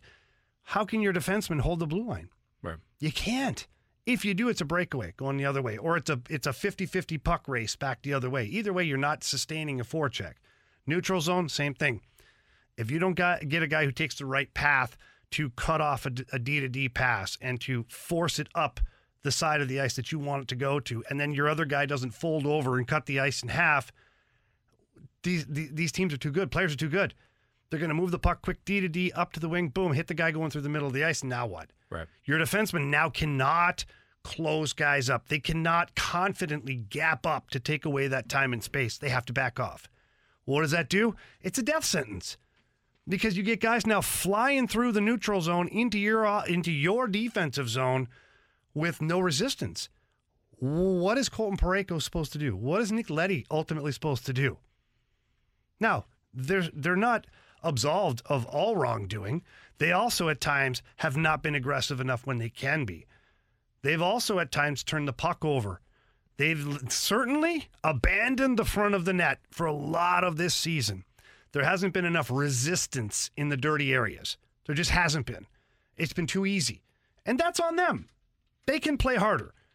And the whole turning their back to the play thing, Nico Mikkola, I liked him. Okay, he had a little sandpaper, but he was the worst offender. He would just turn his back. He would turn his back to the puck all the time, and then it was an adventure. He didn't know where the puck was, where it was going, what was going on, and he's looking at a guy in front, and 9 times out of 10, that guy didn't score, but the guy behind him did because he didn't see him. Mm-hmm. And also, guys they're collapsing into the crease. Grant Fuhr told me my very first year, get the hell out of my paint. I'm the goalie. You're not. Get out or I'm going to slash you. My own goalie says he's going to slash me in the back of the legs.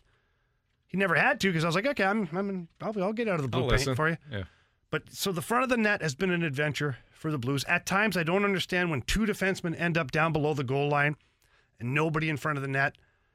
Like, I don't say it's a comedy of errors. It's just several errors in a row that lead to great goal-scoring opportunities. And again, without Jordan Binnington, it would look a lot worse. So schematically, I don't know if it's, because I don't sit in Craig Berube's office. I don't know exactly what they're trying to accomplish in the defensive zone. But I do know this. He's probably not wanting all of his players to abandon the front of the net. That's one thing I don't think we get him on here. We'll ask him on Friday, maybe. Do you want to? I know the answer to that. I'm being a ding-dong right now. But your point is made. My point is, no matter what your scheme is, if the players aren't executing it, and I understand, I do know that there's a certain pressure that they're wanting to apply. They're wanting to take away time and space. So when the one defenseman goes, ordinarily the other guy would stay net front, and you'd allow your forward who's down low to be that second layer of pressure. I do know that if you have a system where you trust everybody, you can send 2 defensemen into the corner to create the pressure. If you trust your down low forward to take away the middle of the ice in front of the net and play as a defenseman, and then you trust your weak side winger to come down and cover the house, the middle of the slot area in between the hash marks, you know he's going to be there. Now you can go full out, full court press, 2D in the corner. Who cares? Doesn't matter who's down here because we got guys who can play. But when you can't trust those guys, You need to default back to first man in, disrupt, down low. Second guy is your second layer. Your net front D plays strong side post, aware of what's going on behind him, so there's no backdoor tap-ins. And then your weak side winger still has to come down and take away the middle of the ice because that's the sweet spot that everybody's trying to get to. So schematically, it's either the concept is wrong or the players aren't executing or a little bit of both. I don't know, but it's been a work in progress that I know Craig Berube is not happy with. I know that Doug Armstrong cannot be happy with this. But the players who they have on their roster were executing it quite fine last year. So to me, it's get back to the drawing board, figure out schematically what works for your group of players. And if it is what they're doing right now, but they just have to change the players or educate the players or bring in guys who can do it properly, then that's your next move. I think by upgrading your commitment to defense from the forward position will ultimately help your D core that you have in position right now because we've seen it happen before. It seems like, Jamie, that until they get back to some of the fundamentals of playing defense as a five-man unit, they can't really take the next step and change things up schematically. Is that a fair statement? Like you can't get creative if you're not doing some of the basics. Or have the Blues fallen out of some of the basics? Like when you're talking about, what the F1 does and how you can guard against, how you can defend against backdoor tap-ins, some of the basics have kind of fallen apart. Yeah, and it's to me the biggest thing that I can pull from it, and just being 100% honest, is the players don't trust each other right now. That's what it is. If you got a defenseman as good as Colton Parayko is, whether you like him or not, text line, I don't care. There's a lineup of teams that would take him tomorrow. Justin Falk, same thing. Nick Leddy, same thing. When you've got guys that are that good, but they're not playing the way they should, it's because they don't trust something. Each other, the forwards, what's going on, they don't trust it. And that's where you end up with this. Am I going? Am I not? I think I'm in the right place. I'm not sure. Oh, my God, that guy's backdoor. Oh, it's a goal. Son of a batch of biscuits. That's what happens. When you have a group that's confident, we saw it even last year with that team. They're closing it out. The middle of the ice, not available. You're not getting the middle of the ice. We will block shots. We will control the zone from the middle out. It's been opposite this year. It's been, we're going to not maybe kind of watch the middle. How many times do you see a guy get a grade A scoring chance in the middle of the ice? The heat maps following Blues games. Ugly. It looks like there's a red dot right in the middle of the ice. I know Craig Berube very well as a coach. That is not what he wants. Doug Armstrong, that is not what he wants. Doug Armstrong sits beside Al MacInnis for a lot of the games. Do you think Al MacInnis says, hey, I really like those middle of the zone shots? No, they don't. I played with Al. Al's a son of a you-know-what to play with if you don't do your job right. And I respect the hell out of him for it. There's so many times I came back to the bench and give me an earful because I deserved it. I wasn't playing the right way. Al MacInnis helped me become a better defensive player. I'll tell you that much. And now I watch the game because I watched Al MacInnis. He sits next to Army. So you can't tell me that they love what's going on right now. And to your point with the hesitation aspect, I think you can even say that in the offensive zone when these defensemen try and pinch in, I think some of their reads are poor at times, and that leads to those 2-on-1 opportunities. But why are they there? Why are the reads wrong? Because the players in front of them aren't executing properly. There's too much time and space. There's too much hesitation. They don't trust each other. That's why that happens. I'll take a 2-on-1 if my guys are just being too aggressive. That's fine. You know what? Get on your toes, get up there, we'll figure it out. I can't take a 2-on-1 when your D is supposed to hold the blue line and then he's caught in no man's land because there's a clear pass that's made tape to tape. Somebody misses their assignment, and now what? Now you've got to either or get off the pot, right? So the D then go to force forward, and that's the wrong play. Chip off the wall or a pass, and there's a 2-on-1. Then if they try to retreat and go back, the pass still beats them, and the guy who they're going to check, he's a part of the play now, so it's a 3-on-2. It's because of the hesitation is caused by lack of trust or lack of execution. 5 guys on the ice. Absolutely. That's Jamie Rivers. I'm Anthony Staltzer. We got the Gauntlet next on 101 ESPN. Ooh, baby. We're right back to the Fast Lane Podcast, presented by Dobbs Tire and Auto Centers on 101 ESPN. Can you survive the gauntlet? It's Fastlane on 101 ESPN 404. Your time check is brought to you by Clarkson Jewelers, an officially licensed Rolex jeweler, with Jamie Rivers and Andrew Marsh. I'm Anthony Stalter, and I believe we got Joey on the line, right?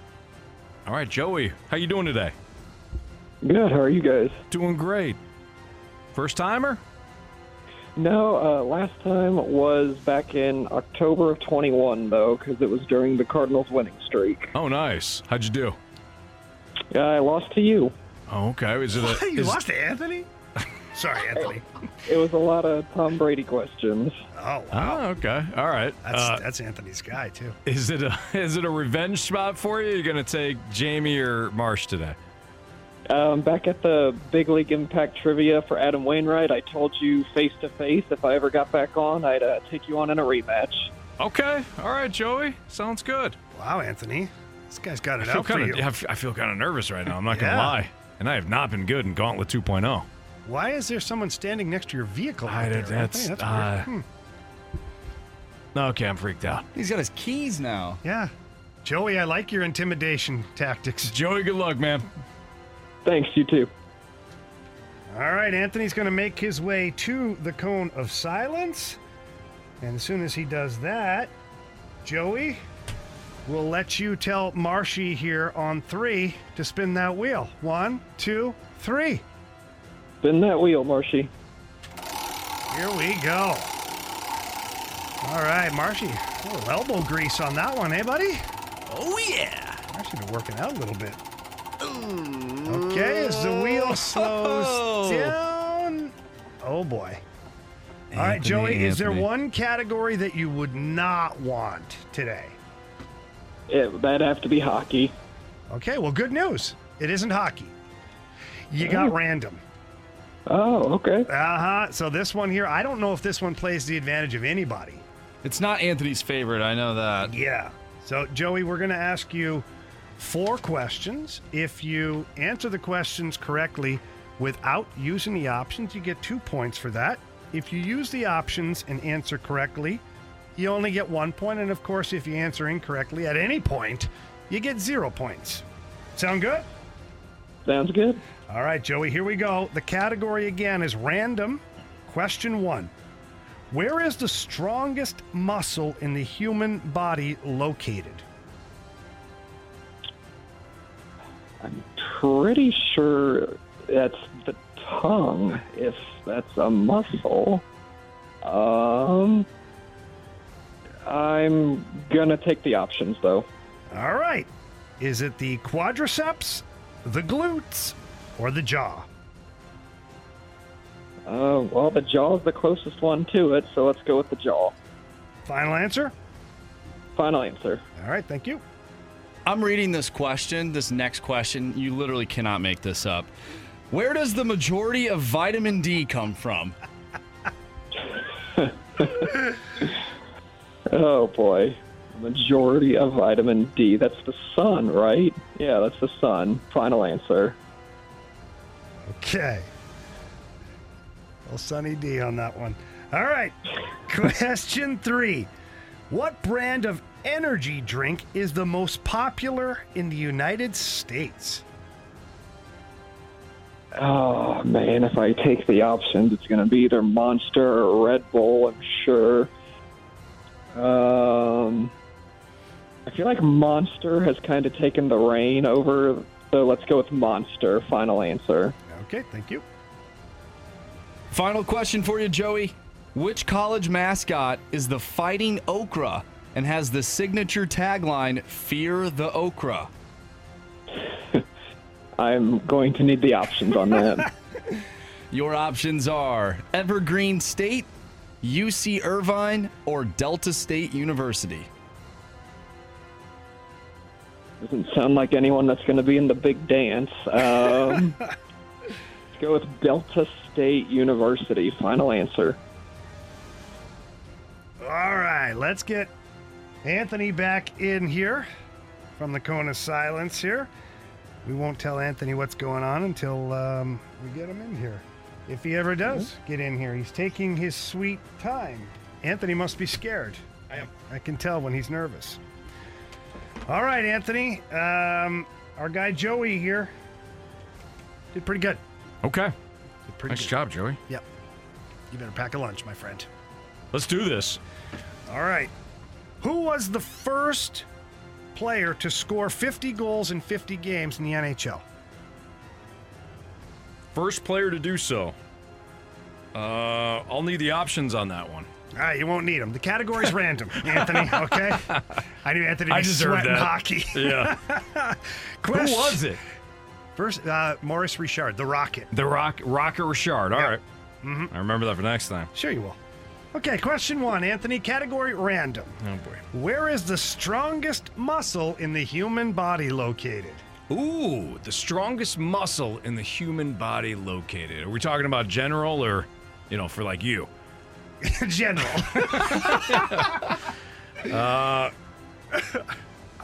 For some reason, I think it's the tongue. So located, it would be located in the mouth then. But I might want to get the options on this just to be sure. So can I have the options, please? Is it the quadriceps, the glutes, or the jaw? I'm glad I asked. I'm going to say the jaw. Final answer? Final answer. Question number 2. Where does the majority of vitamin D come from? Sunny delight. The majority of vitamin D, I would imagine, comes from the sun. So I'm going to say the sun. Final answer? Final answer. All right, Anthony, question 3. What brand of energy drink is the most popular in the United States of America? Well, you got Red Bull, you got Monster, you got Reign. I would think Red Bull, but has Monster, have they surpassed them? I'm going to go shot in the dark here, and I'm going to say Monster Energy Drink, which I believe is a Mountain Dew company.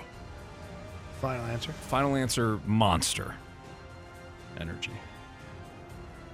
Final question, Anthony. Which college mascot is the Fighting Okra and has the signature tagline, Fear the Okra? A college is the Fighting Okra? Sure are, Anthony. Fighting Okra. The Fighting Okra. Can Okra fight? Oprah Winfrey can. Yeah, she can. I'm going to need the options on this. I don't know the Fighting Okra. Options are Evergreen State, UC Irvine, or Delta State University. It's not UC Irvine. Can you give me the other two, please, again? Evergreen State, Delta State University. Shot in the dark. I'm going to say Delta State University. Final answer.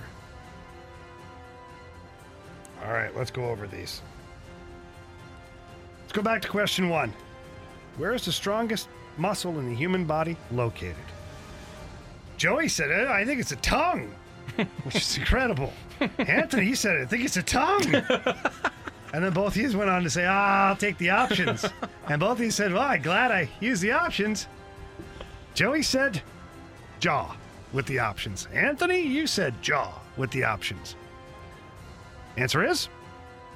It's the jaw, gentlemen. Nice. It sure is. 1-1 after 1. Would you have given Joey and I the tongue? No. Okay.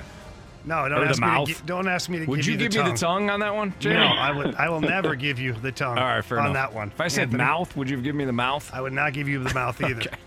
So it had to be the jaw. We clarified that. Okay. All right, fair Let's enough. make it crystal clear for that matter. All right, the next one we're going to go to is... So no tongue, just to be... Never. Okay, all right. Not for you, Anthony. Okay. Question 3 was, what brand of energy drink is the most popular in the United States? Both of you are like, it's going to be Monster or Red Bull or this or that. And both of you literally said, I think Monster's overtaken Red Bull. And then Wow. Anthony, you're like, maybe Monster's overtaken Red Bull. So neither of you used the options. Both of you said Monster. The answer is It's Red Bull. Gives you wings, no. boys. Vodka Red Bull's not vodka monsters. Come on, what's wrong with you That would make guys? sense with the bars. I guess that's why we don't have our wings. That's right. That's right. That's right. All right, next question. This one was tough, too. Where does the majority of vitamin D come from? Neither of you, surprisingly, used the options. The answer is? Oh, it's the sun. It clearly is the sun. So Joey said the sun too? He I sure imagine? did. Wow, Joey, you and I are in lockstep here. You must listen to the show. Honestly, it was like you guys are echoing each other. Wow. So 3-3 after 3. We're down to, the mighty Okra. Oh, no. Which college mascot is the Fighting Okra and has the signature tagline of Fear the Okra? Joey, you said Delta State University. Anthony, you took the options. Oh, no. And said Delta State University. Did Joey know? The answer is? It's Delta State University. Joey did use the options as well. Oh, you fooled me. I almost went like Evergreen. So 4-4. Wow, so we had the same exact You guys answers. literally in lockstep on all of this. So we'll go to the tiebreaker question. Joey, here's how it's going to work. We're going to ask the tiebreaker question. Don't say a word. Don't say the answer. Anthony's going to write down what he thinks the answer is. As soon as he writes it down, Joey, we're going to come to you, and we expect an answer like right away. Okay? All right. Yep, okay. I got it. So here is the tiebreaker question. According to the United Nations, on average, how many babies are born every day? On average, every day. Man. Anthony is seizing up right now. I really am. This is going to be way too high. Okay, I can't see your answer. Okay, Anthony's got his answer in. Joey, what's your answer? 10,000. Anthony, can you tell our audience quickly what you wrote down? Well, Jamie, I wrote down 10,000. Literally the same answer. Joey, is your last name man. Stalter? Are you somehow... Holy smokes. Did your dad ever visit Chicago, Illinois back in the day? Or I don't know what's Easy. going on here. I don't know what's going on here. Wow. Well, neither of you are even close. I wouldn't think so. By the way, it wasn't yeah. it wasn't Didn't think United so. States. They, according to the United Nations, guys, the whole world, 385,000 babies a day. That makes more sense. I can't even 10,000. Well, clearly, Joe and I heard the same thing. My goodness, my goodness. All right, Marshy, do we have a new tiebreaker question? I'm figuring it out right now. Okay. I mean, the number was so high. I did not expect 10,000 that to right on the dot. Did not expect that. So what we're going to do here is we're going to go to a second tiebreaker question. Never happened. And we're going to try and, well, hopefully we don't have any more tiebreaker questions after this one. We're going to try and find one, first of all. Because we weren't prepared. This is great radio, guys. We're doing a hell of a job here. Well done, man. Well done. Yeah. I can't believe it either. All right. I'll tell you what. I used to do this a little while ago here. Let's go with... Do you have one, Marshy, or not? Yes, I do. Okay, Marshy, go ahead. Enlighten us, please. And remember, the same rules apply here. Anthony will write down his answer. Joey, when we come to you, we expect an answer right away. And try not to answer the same thing as Anthony, okay? All right, I think I got it. All right, Marshy, hit him. João Klaus with City SC in his career dating back to 2016. How many yellow cards has he had in his career? That's easy. That is so easy. It is, huh? All right, Anthony has his answer in. Joey, what's your answer? I'm saying 5. Okay. Marshy, as he's whittling his thumbs over here. We're good. All right. Well, Marshy, take it from here because I don't know the answer and you're running the show right now. João Klaus dating back to 2016. He has had 18 yellow cards. Joey, you said 5. Anthony, you said 34. 34. If you know the math, that means Joey. You have chosen wisely. Nice job, Joey. That was close, though, again. Wow, Joey, good job, my man. Way to stick with it. Nice job. I don't think we've ever had a gauntlet and I'm not joking. I'll have to go through. Marshy, I personally want you to go through every gauntlet from the very beginning to For now. sure. Tonight, I'll go back please. into the database real And quick. I don't think we've ever had a contestant match every single answer, including the tiebreaker, to a T with one of us. So, Joey, well done, my man. Thanks, guys. I'll talk to you tomorrow. All right, congrats, Joey. Nice job, man. We'll see you. That's crazy. I know that BT had the same tiebreaker like back to back, but I don't know if They didn't have the same answers. They were the same difference twice in a row. Something like that. But like that was remarkable. When I wrote down 10,000, he said 10,000. Yeah, you like almost gave up too. You're like 10,000, and he was like 10,000. You're like, what? Yeah. All right. We in 10 minutes we're going to talk to Jeremy Rutherford, our Blues insider, and we'll talk to him about this mess of a Blues situation that we have here. Why you gotta be like that? What would you call it, Jamie? Unfortunate. Marsh, turn off the mics for a second. All right, they're off. Okay, Jamie, I don't. What do you want me to say? I I'll don't say like the word mess. I don't like that. These are guys that are still working hard. Well, no, Anthony. I know, Jamie, but we can't lie to the fan base. The Well, fan I'm not base lying sees to it. them. We've told them before. Their play right now has been unacceptable. It's been inconsistent. I have to say a mess. It's been messy. Sloppy. Sloppy? Is sloppy better? Sloppy's a better. Okay. Yeah. All right, Marsh, go absolutely. ahead. All right, they're back on. You know, Jamie, I thought about it. Might have been too harsh calling the Blues a mess. Probably. The play's been sloppy. The play's been sloppy. I would agree. Yeah. At times, it's been very sloppy. Like And last night, for example. yeah, well, first two periods weren't terrible. That third period, honestly, I was a little disappointed. You're in a game where you're right there, and then you kind of let it slip away. Arizona's not a team that you should be giving up 4 goals to in the third period.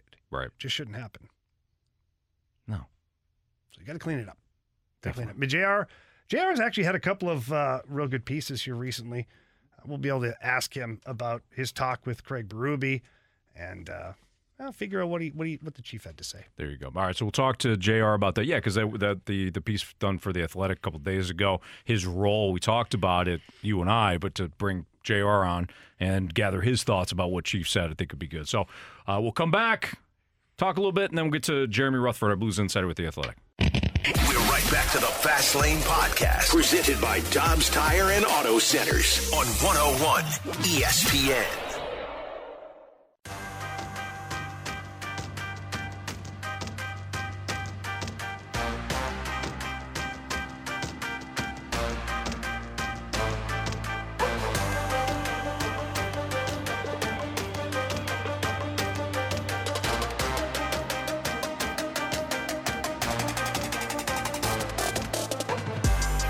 Hey, let's give away some Guns N' Roses tickets. Yeah, baby.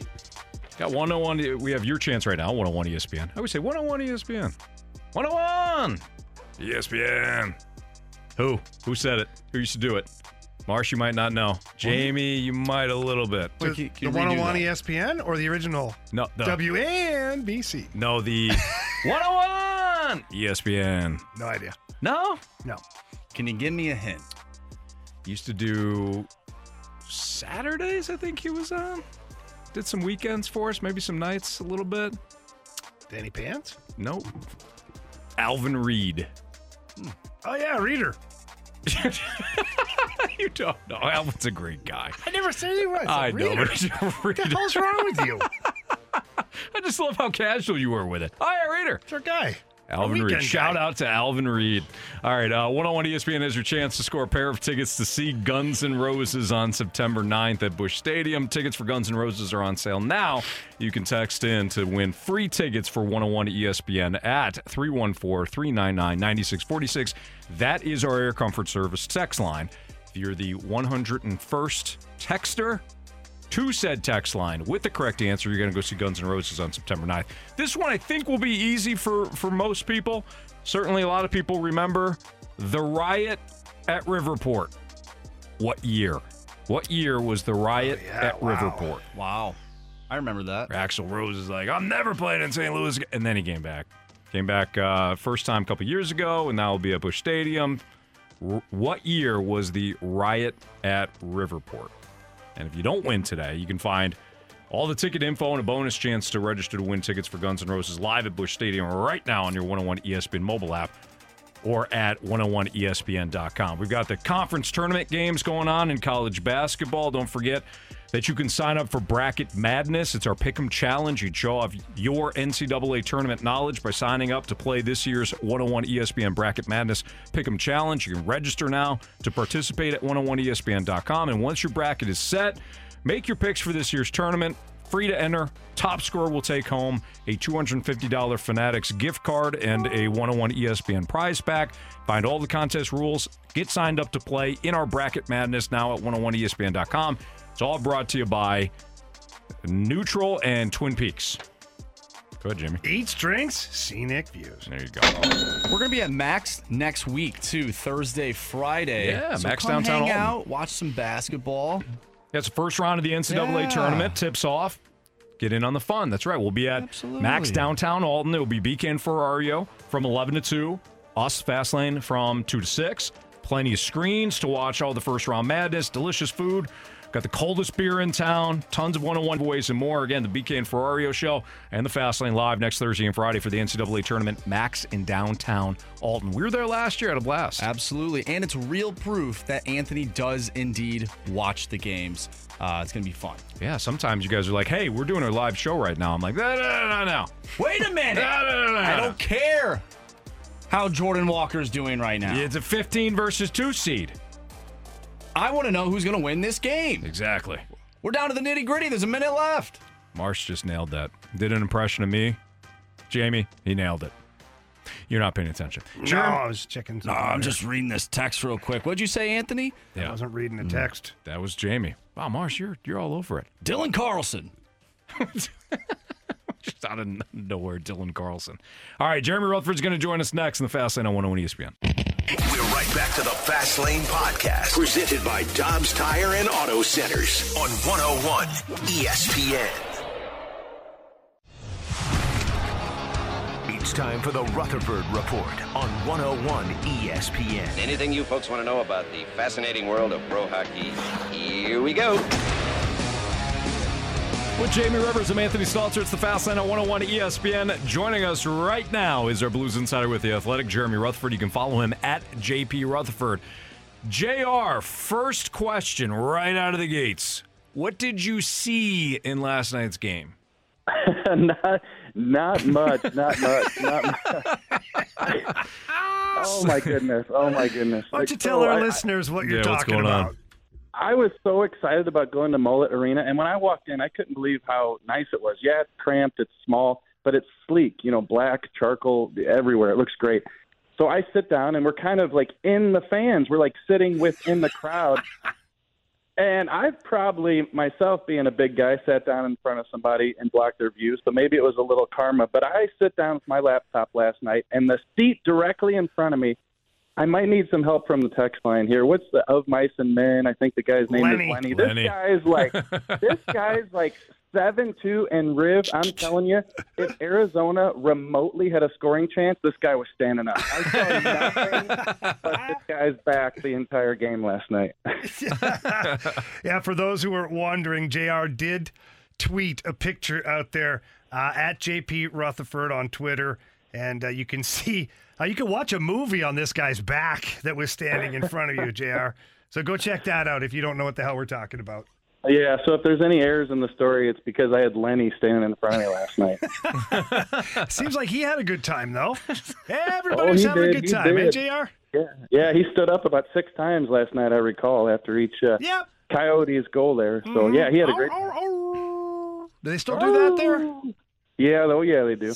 Yeah, there were a lot of Blues fans, though. They showed up pretty good, but by the end of that one, they were sitting on their hands. Maybe they're drinking. JR, not pretty. I mean, I think the question that a lot of Blues fans have right now is, can some of this just go by the wayside and you say it's a bad year? or are there real, tangible problems that are going to extend beyond this year? Yeah, it really is a great question. I thought about this last night walking back to the hotel. Here's the situation.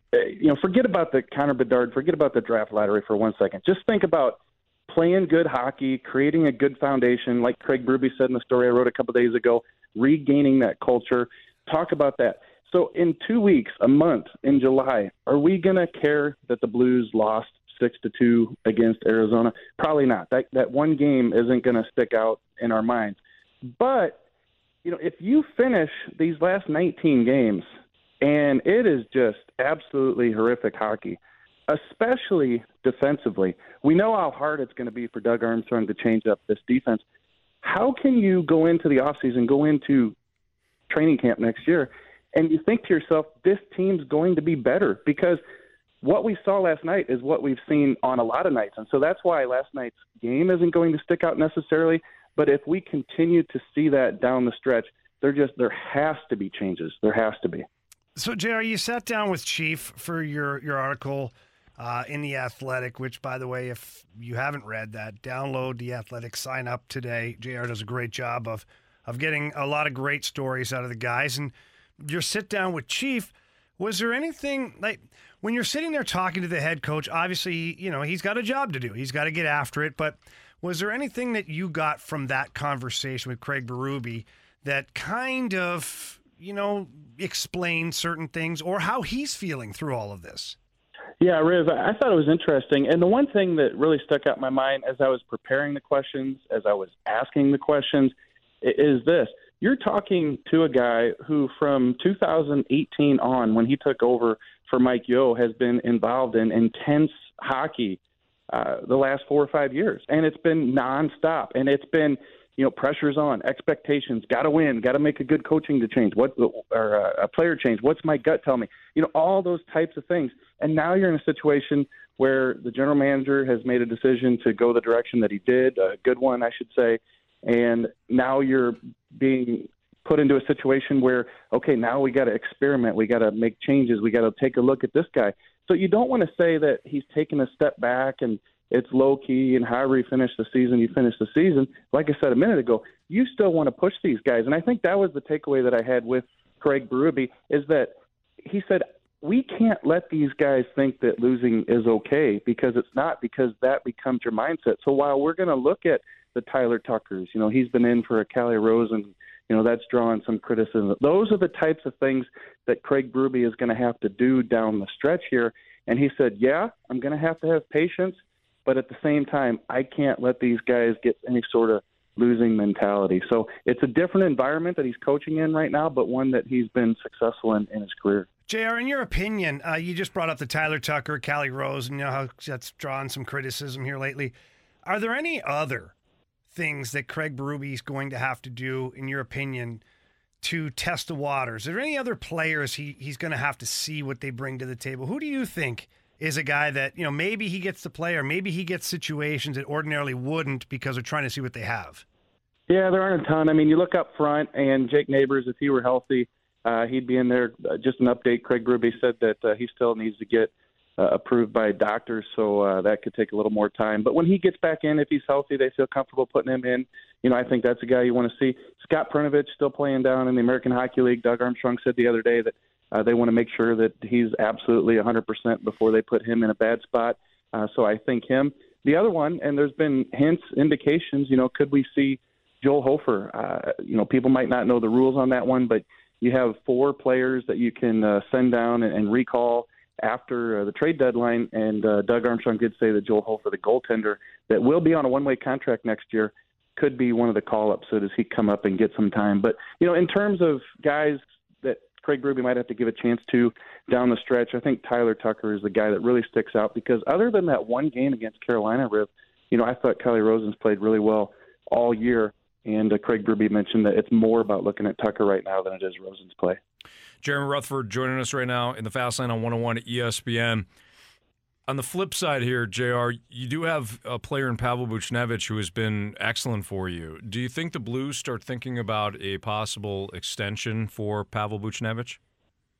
Yeah, he's got a couple years, so I think that you're going to look to him to be that guy for sure. And I'll say this, what I've noticed in Pavel Buchnevich, not only is he playing well on the ice, we saw it last night, both goals, but who was the player that stepped up last night and spoke after that loss? Buchnevich, and he's being honest with his assessment of what happened, what's going on in the power play. I can't tell you guys, it's just not working. I don't know. I think Pavel Buchnevich is interesting to me right now because, gone is O'Reilly. Is he coming back? We don't know. Gone is Vladimir Tarasenko. I think Buchnevich, I know he already is kind of this guy, but he really could be one of those leaders. And you say, well, that's an obvious statement. He's one of the better players. Yeah, but that doesn't always happen with those type of guys. And I feel like I see him asserting himself to be one of those guys here lately. So, yeah, he's a bargain at the 5.4, 5.8 salary that he's at right now.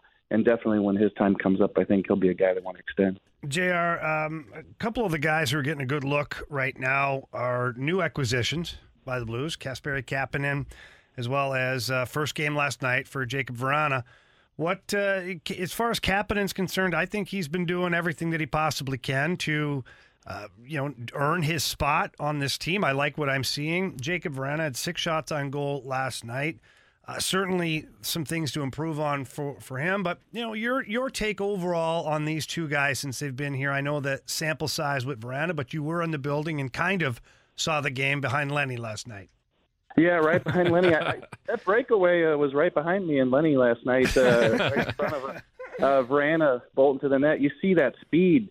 And I wrote a little bit about that. It's going to be published in the morning, is that the Blues brought in some speed with Kapanen and Vrana. I think we've seen that. Kapanen on that shorty the other night with Los Angeles. It is a small sample size, and obviously you want to pump the brakes until you see more from these guys. There's a reason, why it didn't work out in those other places for Kapanen, Pittsburgh, Detroit with Vrana. But I think it was a good risk by Doug Armstrong and the Blues to pick these guys up, and we'll just have to see. But the one thing that I really like what they're doing is adding some speed here. And the piece tomorrow, that'll be out tomorrow at The Athletic, kind of focuses on what have we been talking about the past couple of years. Craig Berube, is he stuck in 2019? Does he want that heavy forecheck style? He can't adapt his coaching style. I asked Craig Berube that point blank a couple of days ago in Arizona, and just to give you a tease on his comments is he said, look, we had one of the best rush numbers, top 10 rush numbers in the league last year. And I looked up the stats even this year. As bad as this year has been, the rush numbers have been better than the forecheck numbers in terms of creating offense. So, you go talk to Robert Thomas. Hey, is he allowing you to be creative? Yeah, he just doesn't want us to make mistakes. So the reason I bring that up is because with Kapanen and Vrana, they bring speed. Is Craig Berube going to allow those guys to use their speed, be creative, or is he going to say, hey, get in on the forecheck? That's what he addresses in that story tomorrow. JR, great stuff. Glad you got back without the ending of Mice and Men too, okay? Even though he's Lenny in front of you. I'm glad you're not sitting in jail right now. Yeah. Well, you don't think he is. Yeah, that's you true. guys know a lot more about Mice and Men. I thought we were going to need the text line. You guys, you read it 4 or 5 times in school, huh? One of Anthony's favorite audiobooks. Uh-huh. Awesome. Hey, thanks for having me, guys. We'll talk to you soon. All right, sounds good. That's Jeremy Rutherford, our buddy here from The Athletic. For those that don't know of Mice and Men, the ending's a little rough. I was just about to say, Lenny. I don't want to spoil anything, Yeah, let's but not, I guys. don't think... There's a movie out, too, I think. They Yeah, made a yeah. movie I of think it. it's what's his name? He plays George. He's John Malkovich. Yeah. Malkovich is Lenny. Yes. Yes. George is played by Lieutenant Dan. Yes. Yeah. Is that Gary Sinise? Yes. There you go. Yeah, so not good for Lenny at the end there. Or but, the rabbit. Or the rabbit, yeah. There's a lot of Spoiler alert. There's a lot of things going on in that book. All right, it's the Fast Lane on 101 ESPN. Want to react to a couple of things that JR was talking about, including my question about extending Pavel Buchnevich. We'll get into that next on 101 ESPN. We're right back to the Fast Lane Podcast, presented by Dobbs Tire and Auto Centers on 101 ESPN.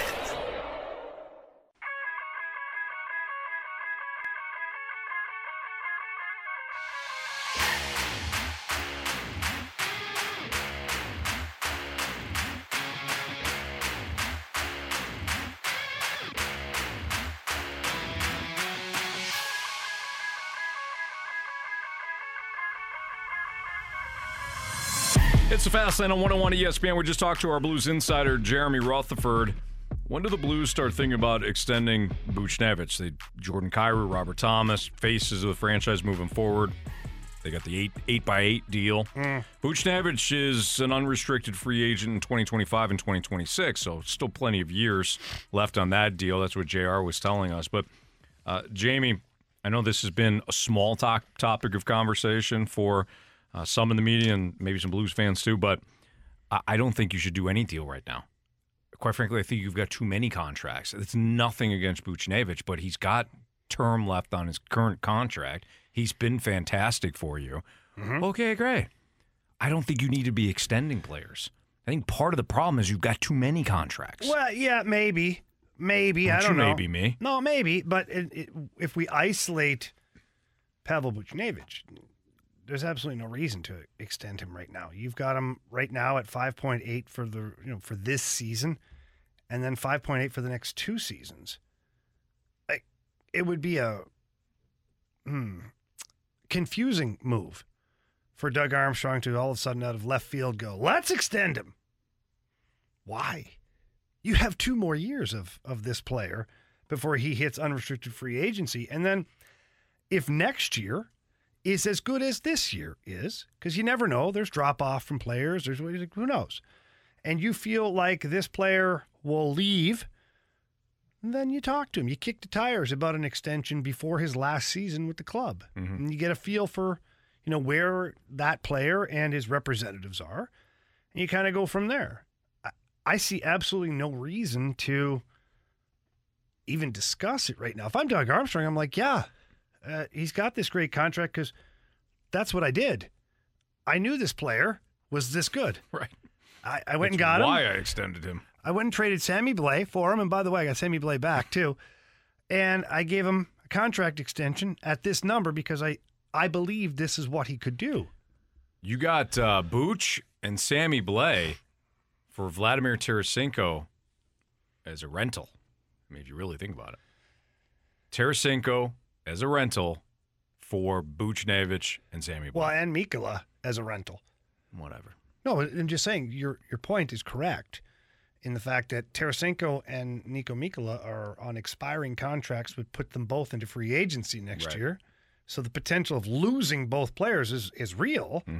And so you traded Sammy Blais for Booch. You extended him with a great deal. Then you traded Vladdy and Mikkola, got Sammy Blais back in the deal.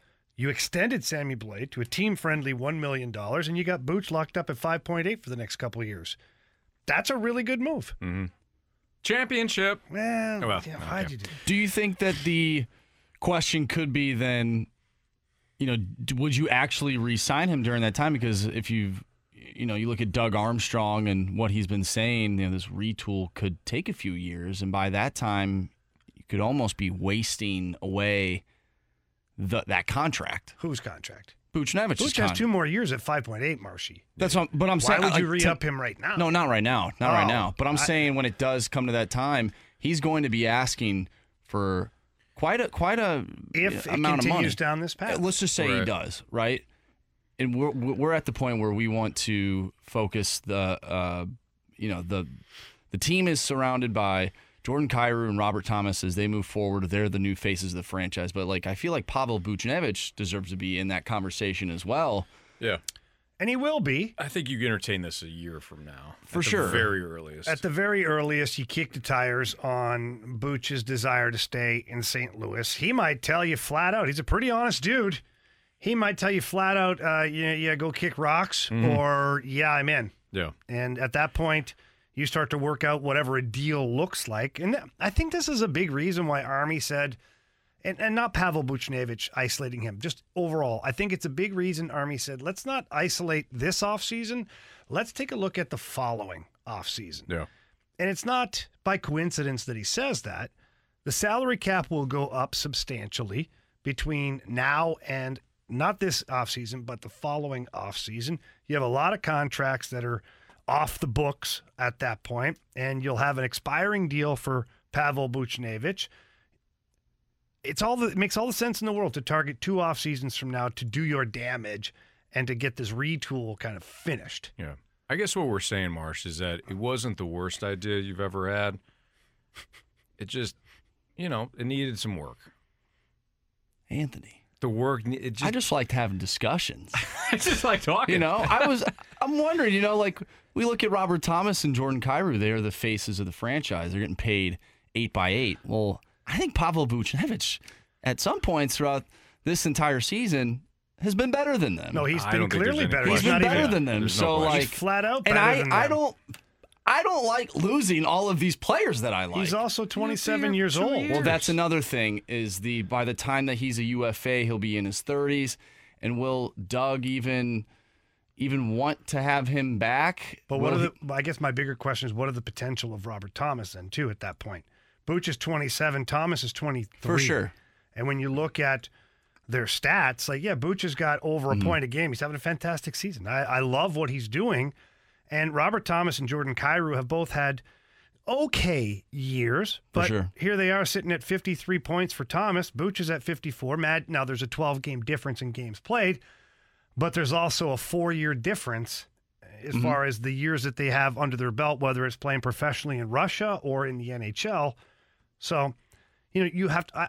I guess you have to look at that as well. For sure. I just hate having a player with his type of skill set, and you're going into, a retool rebuild where the GM has said we probably won't target free agents, probably won't be back at that cup contending level for a few more years, and by that time his contract's going to be over. So it's like, well. And somebody else will be ready for one somewhere else. This is why you're continuously evaluating every single game that you play, every team that you see, every player that you play against. All right, we got our Sports Six-Pack next. If you have a question, 314-399-9646, you can send it right there to the Air Comfort Service sex line. Sports Six-Pack next. We're right back to the Fast Lane Podcast, presented by Dobbs Tire and Auto Centers on 101 ESPN. I have a question. It's time for the Fast Lane to answer your sports questions. I want to ask you a bunch of questions. I want to have them answered immediately. Answer the question. Answer the question. Asking me all these weird questions. Answer me! The Sports Six-Pack is refreshed by Schlafly Beer, the original St. Louis craft brewery. 5:05, your time check is brought to you by Clarkson Jewelers, an officially licensed Rolex jeweler. With Jamie Rivers, I'm Anthony Stalter. Here's Andrew Marsh with your questions for the Sports Six-Pack. Question number 1. From the 314, those 3 nut jobs, respectfully, that are on before you guys said they would rather have Connor Bedard over Shohei Ohtani. Can we get your take on this? Because I think they're crazy. They're absolutely slap silly, those guys. Are you kidding me? Here's the thing I'll say about BK, Ferrario, and T-Bone Tanner. I think it's... Should I say it, Jamie? Oh, yeah. I think it's ridiculous that they drink on the job sometimes. I did not know you were going there. Bedard over Shohei? Are you kidding me? Wait, Anthony? They drink on the job? No, I was joking. Oh. No. They don't. It's mostly the weed. Just kidding. Stay off the weed. Are you doing the pot? Are you doing the pot? Anthony, I don't know about you, but in my world, I like to overlook a proven, surefire Hall of Famer, bona fide superstar in 2 positions. I like to overlook that for a complete unknown. Jamie? Mm-hmm. I like your style. I like to overlook a guy who's proven that at everybody in the majors, he's better than them basically at 2 different positions. Yeah. Instead, I like to look at a 5'9", 155-pound junior hockey phenom who's yet to run into, Victor Hedman or, somebody like Jacob Trouba. I like to overlook all that proven stuff for the unproven of a very small, skinny, talented, dynamic player that hasn't done anything at the pro level yet. Same. Mm-hmm. Question number 2. From the 636, how many okra make a fighting okra? It's a great question. How big is an okra? Not big at all. No, it's like a little leaf. Yeah. What did you do? I don't know what I just did. Jamie did the hand gesture that the pepper grinder. I don't. It's Pepper grinder meets milking the spreading cow. throughout the entire Yeah. world. It was interesting. Yeah. Why you did that with Feels your natural, hands? too. It's weird. Does it? Either way, it's a great question. I didn't think that Okra fought. I didn't either. But apparently, the Delta State Fighting Okra do. So I'll say 8. I'll say 8 Okras. Oh, it's a 6-pack. 6 of them. 6 of them. Okay. All It right. kind of We'll go with reminds that me too. of the other guys when he's describing Will Ferrell's character is describing all of the little shrimp. I think it's the shrimp or the fish or whatever That are eating his toes or nibbling at his feet? that will go onto the water and like, you know what I'm talking about? The tuna. The tuna, that's what it is. Yeah. Yeah.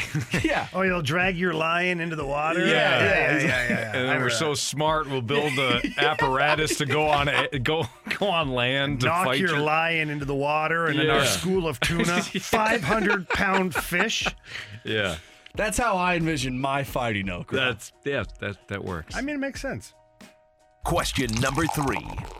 From the 573, here's a question. What does Jamie have against Lamar, and why doesn't he want him to get the compensation that he deserves? Good question. It's a great question if I actually said that. I literally got heated defending Lamar because the owners are colluding. Answer the question. I just did. I never said that. Anthony, all jokes aside, you know I absolutely never said that. No, Jamie didn't. We both said that the NFL is clearly colluding. Yes. I don't think, in my opinion, I don't think this has anything to do with Lamar Jackson. And you may say to yourself, what are you talking about? It has everything to do with the Cleveland Browns. Everything to do with the Browns. Way to go, Browns. I don't think the owners are colluding against Lamar. No, it's It just could have player been- X, Y, or Z. Lamar could have signed his franchise tag as Joe Burrow, and Joe Burrow says, hey, give me what Deshaun Watson got from Cleveland. And then it's about Joe Burrow. I don't think it matters. It's the fact that the Cleveland Browns did something completely idiotic by giving a player, let alone the fact that Deshaun Watson did what he did off the field, but to give a fully guaranteed contract for that much money.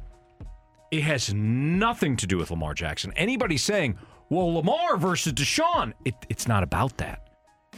These owners are saying, we're not going to set that precedent again. Or we're not going to follow that precedent that the Browns set. Lamar Jackson absolutely should be making more than Deshaun Watson. But when has that ever come into play? Should Matthew Stafford have ever made more money than Tom Brady? No, but he did at one point. He did. Should Matt Ryan ever made more money than Tom Brady? No, but he did at one point. It's because of the way the market was set. The Browns threw that out the window just to get Deshaun Watson. Yeah. And it completely reset the whole market. So that is what I think this is about. Believe it or not, it has nothing to do with Lamar Jackson, in my opinion. By the way, we get a text from the 314. One of the more inspirational texts that I've seen come through this text line. It's not the size of the okra in the fight. It's the size of the fight in the okra. Yeah. Well said. Very well said. By the way, congratulations to Beth, who won our trivia contest today for the Guns N' Roses tickets. Good job, Beth. She had the correct answer to the trivia question, which was, what year was the Riverport riot? Correct answer is 1991. That's correct. Right It was before I got July. here. It was July 2nd, 1991. It was what? Marcy, you weren't even born yet, were you? No. Oh, No, Marcy was goes, not. I remember that. I remember that. Right. But yeah, congratulations to Beth. And according to Mike Ryder, when she called Beth and she won the tickets, she was doing the pepper grinder in the car. Question number 4. The Shohei Ohtani pepper grinder. Oh, Anthony. From the 661, if Tyler O'Neill doesn't do well in the World Baseball Classic, does that hurt his starting time to start the season? Does he get the benefit of the doubt to start the year? That's a really good question. How can you correlate the two? That's the hardest part for me if I'm Ollie Marmol or I'm a manager of any team, for that matter, in Major League Baseball. If I've got a guy who goes and plays average to not good at the World Baseball Classic, is that a direct reflection of to where he is as far as the majors are concerned? Like, I don't know. What question was that, Marsh? That was question number 4. Oh, man. Okay. We're going to get into that in the next segment. So I'm cheating this question, but I've got another question related to Buying that. But go ahead, keep time going. as far as I'm concerned. Well, okay, Jamie. All right, we'll continue. I want to look at it that way. Question number 5. From Swan. Actually, Swan leaves us a question. I know you guys cover a wide range of topics on here: football, basketball, baseball, hockey, for all of St. Louis. I'll even throw soccer in there. But I am a huge college basketball fan. Obviously, do you guys think you'll ever cover college basketball more often? So here's the thing. We get questions, and it is a very good question, Swan. I actually made this comment earlier to the guys in one of the breaks, and I said, what has always fascinated me about doing radio in St. Louis, and I do have some comparisons to other markets, and of course I got buddies in other markets, and we'll get to talking and stuff. They have the same reaction that matches my thought process on this. There is a very concentrated appeal, I guess I should say, to listeners when it comes to our topics. Listeners, like, they're like, why are you talking about this? Or why aren't you talking more about this? And I'm not saying, like, Swan, I'm not directing this at you, but we got like earlier today, somebody was heated because we didn't spend enough time talking about soccer. And we got one of those text messages like, you need to take soccer more serious. It's here to stay. Okay, fair. In the same segment, what would you guys say? 10 to 12 texts came in that basically said, we're moving on. We're changing the channel because you guys are talking soccer. Yeah, why are you talking soccer? There's such a concentrated thing. Talk more Blues. Why are you talking so much Blues? Talk more Cardinals. It's crazy. I'm sick of the what-ifs. Why are you talking about the Cardinals? Who cares about the backup catcher? Like, they do, like, what? It's just spring training. So my point is to this, and I will answer Swan's question directly. My point is to say this, is that we try to talk about topics that the majority of the listeners are going to tune in for. Are all our segments home runs? Absolutely not. We have had shows before where we're like, you know what? Maybe we missed the mark here, fellas. But we're always trying to hit the majority of listeners. So, Swan, this goes to your question. Are we ever going to talk more college basketball? I think it's a very small fraction of listeners that want to hear about, like, detailed college basketball. From the 636, Anthony. What do we got? All caps. Talk more Mizzou. From the bird hat guy who's yelling at his radio. Oh, was it? Oh, man. I hope it really is bird hat guy. I can't wait to see that guy on opening day again. Yeah, Bird Hat Guy, for those that don't know, Bird Hat Guy got in our faces real good at opening day last year. About Mizzou. About Mizzou. My daughter goes to Mizzou. I love Mizzou. The funny part is, I thought that he was kind of joking. He definitely was not joking. No. Because he was right in Jamie Rivers' face. And I go, wow, this guy's going to end up dead. No, he's harmless. This guy is going to be paralyzed. He had a little too many wobbly pops in him, but he's fine. Yeah. I would look. I think we all enjoy college basketball. For sure. Are we gonna spend a ton of segments? No. Are we gonna get into it a little bit more during the March Madness tournament? Yes. Like this past weekend, I really enjoyed watching Mizzou barely beat an 11-win team. Oh, come on, Marsh. I'm That just was saying. snarky. That's what happened. I was really excited. Was that it they the won. Fighting Okra? No, it wasn't the Fighting Okra. No, And by the way, we did get a question from the text line saying, isn't an okra a vegetable? It totally is. So, like, I don't really get the Yeah. fighting okra. Fighting. There's a question on the gauntlet. Intestines. I think it's Delta State University is trolling everybody. That's correct, yeah. Question number 6. All right, final question. We brought this up, might have been yesterday. From the 636, the opening drive says they are challenging all the shows to a pickleball tournament. We did bring that up. But how is the Fast Lane preparing for this? I'm not at all. Just give me the damn racket. That's I'm all with I Jamie. need. Are you kidding me? We've got athletes. Yeah. We've got competitive fire. I'm not even Just worried going to about go We've got raw grit. talent. Absolutely. We show up, we throw the rackets on the pickleball court, and we dominate I faces. saw a couple of those That's guys what we today. do. Nobody said a word. Of course not. Said a word. They were like, they probably didn't think about it. They're probably thinking of, I don't know, maybe they were thinking of a midday show, and they were going to, like, take them out behind the woods. That makes more sense. Yeah, I don't think they thought of, well, I don't know, the afternoon drive. No.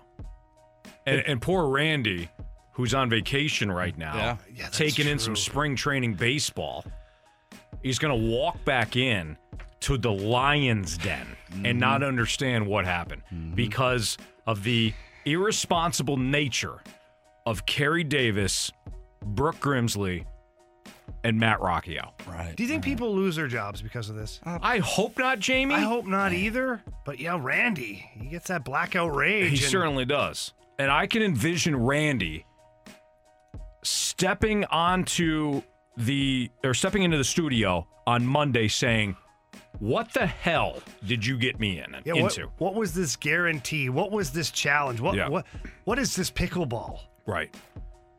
Do you know who's on the fast lane? For sure. 3 psychopaths. Yes.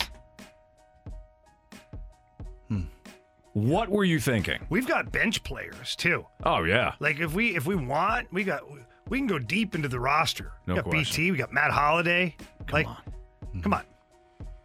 Anyways, here's my question about Tyler O'Neill, piggybacking off the one question that we got in the Sports Six Pack. Does Tyler O'Neill get the benefit of the doubt? That's next on 101 ESPN. We're right back to the Fast Lane Podcast, presented by Dobbs Tire and Auto Centers on 101 ESPN.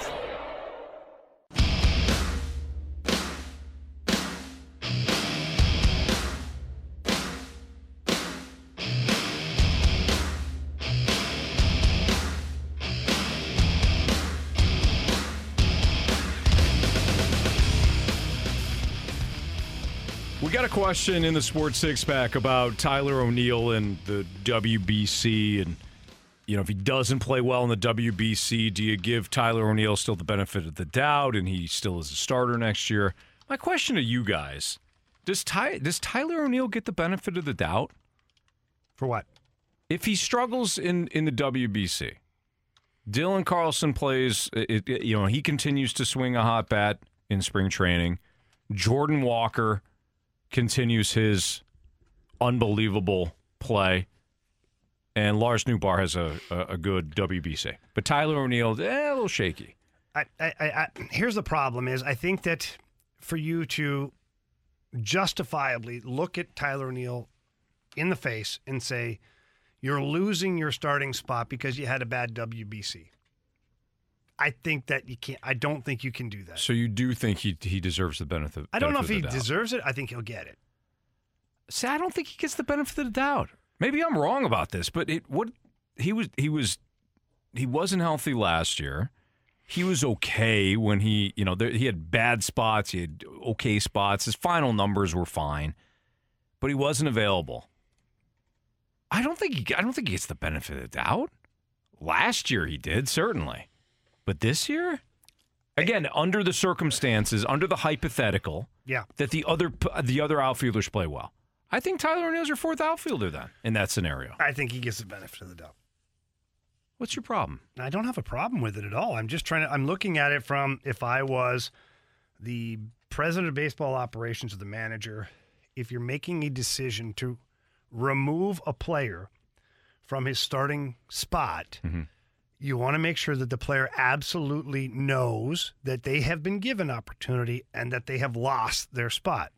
Because then the argument comes to Tyler O'Neill, be like, I was playing for Team Canada. My role was completely different there. The manager was asking for a completely different style of either kid and ball. Like what? Is it not baseball? Anthony, enough. In all seriousness. Does Team Canada play hopscotch or do they play baseball? Is it not baseball? Let me know when you want to talk for real. Okay. I want to talk real. Go ahead.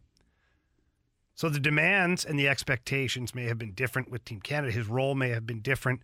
Maybe he couldn't maximize. Maybe he wasn't hitting behind anybody good or in front of him. Like there's all sorts of different scenarios that Tyler O'Neill and his representation are going to be like, whoa, pump the brakes there, Ollie.